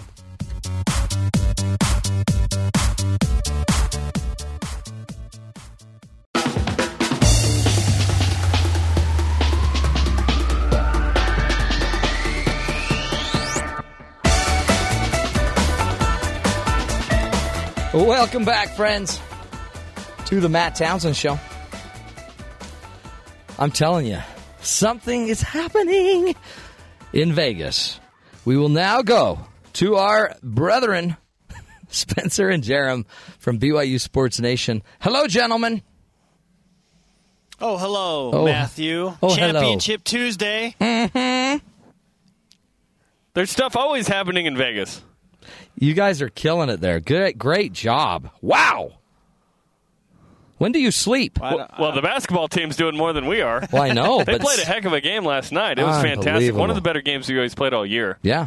Maybe the second or third best game they played all year.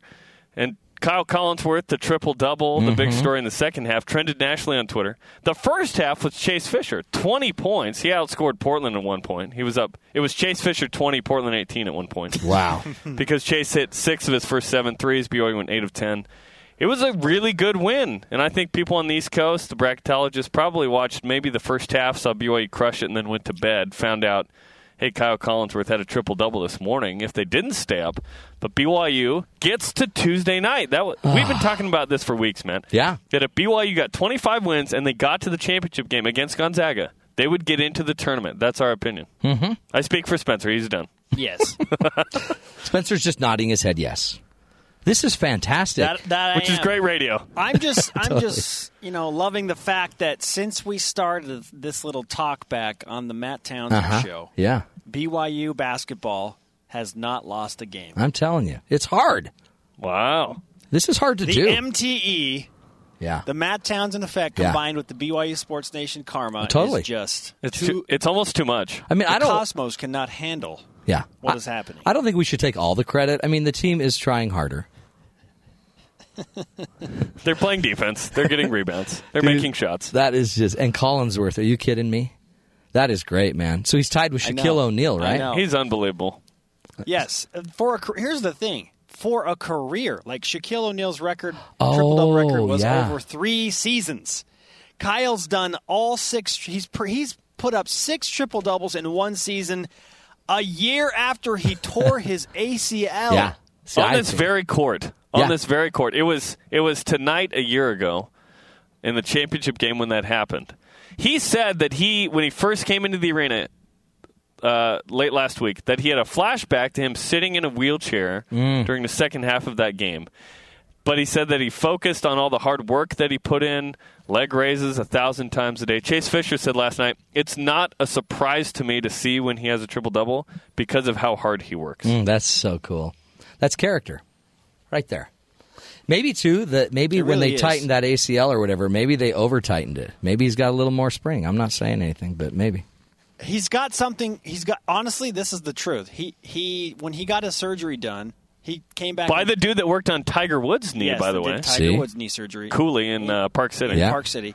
He told me, I have something called a double-bounded ACL, which is usually only found in African-American athletes. Really? And Kyle said, I'm lucky to have that. It allows me to be athletic and jump a little bit higher. And so, yeah. We should market said the other those. night. Take it for what it is.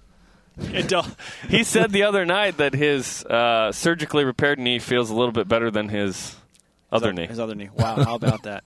Hey, can you ask that doctor here's the thing. If he does plantar fasciitis?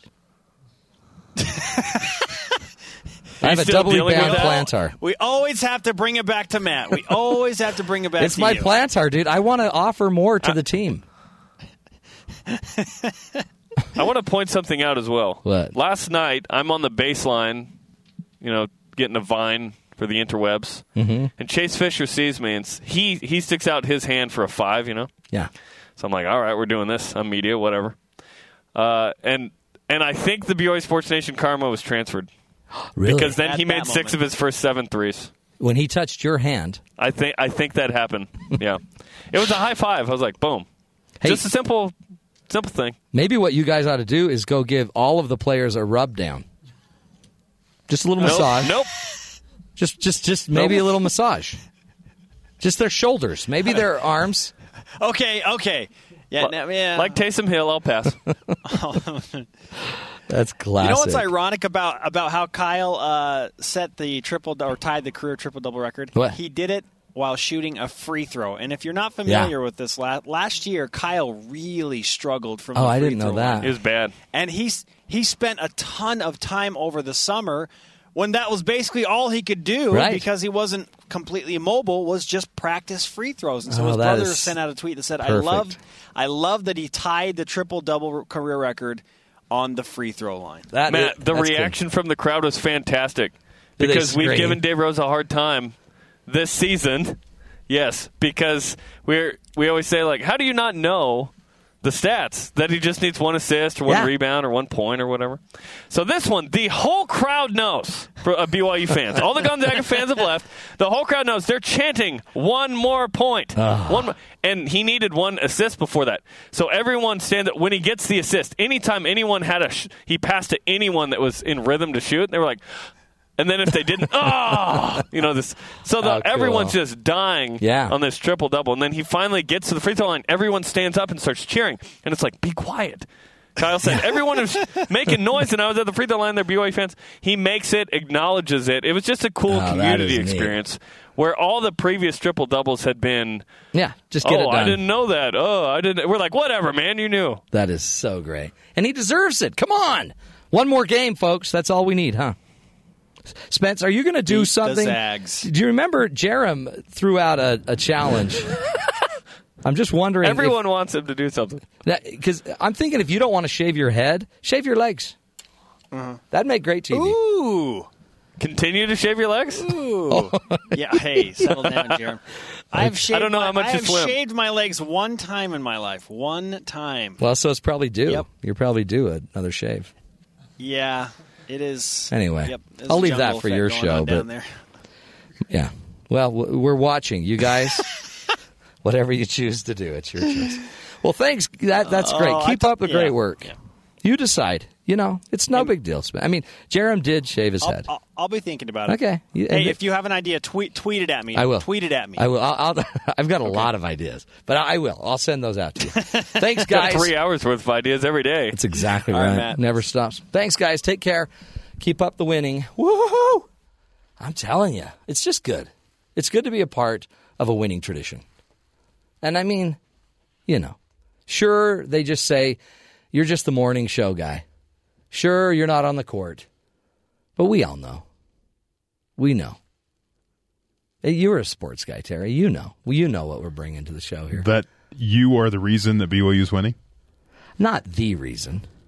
I mean, Sports Nation. Now you're trying to be humble. I mean, you really think you are the reason. I just bring the effect, the Matt Townsend effect. They bring the karma. Okay. Together with the team that has talent. So it's effect, karma, plus team equals win. Yeah. But I am convinced if Jerem would go, massage their arms and their legs, I bet you that'd be a better game. Not. I mean, I am. Yeah. I am a doctor. I am a doctor. That's cool. Can I be a doctor too? No. You actually have to be a doctor. But James is a doctor of what, James? Of passion. Ouch. That hurts every time he does that. Terry's never heard that. That is that's the official. That's the official James introduction. Yep. PhD in passion. Pasión. Yes. Let's hear that sound. Pasión. Ouch. The sound of me winking, by the way. That's a wink. That's not a whip. Okay. Wink, not a whip. We've had a great show. Loved our first guest today, Amos Guiora. Do you remember him? I do. And it seems so long ago. But anybody that studies terrorism, and he's a counterterrorism expert. Didn't he have like 4 points to determine if someone is a terrorist? Uh-huh. That was interesting. Yeah. And he's got so many publications. It's crazy. Part of it is probably because there's not a lot of people publishing in this area. But he's also lived the world. I mean, when you are living in Israel day in, day out, and some things that he didn't mention, he has a son that is actually in the military in Israel. So that his son, anytime he's talking about any of this, he knows that his son could be in harm's way at any time as well.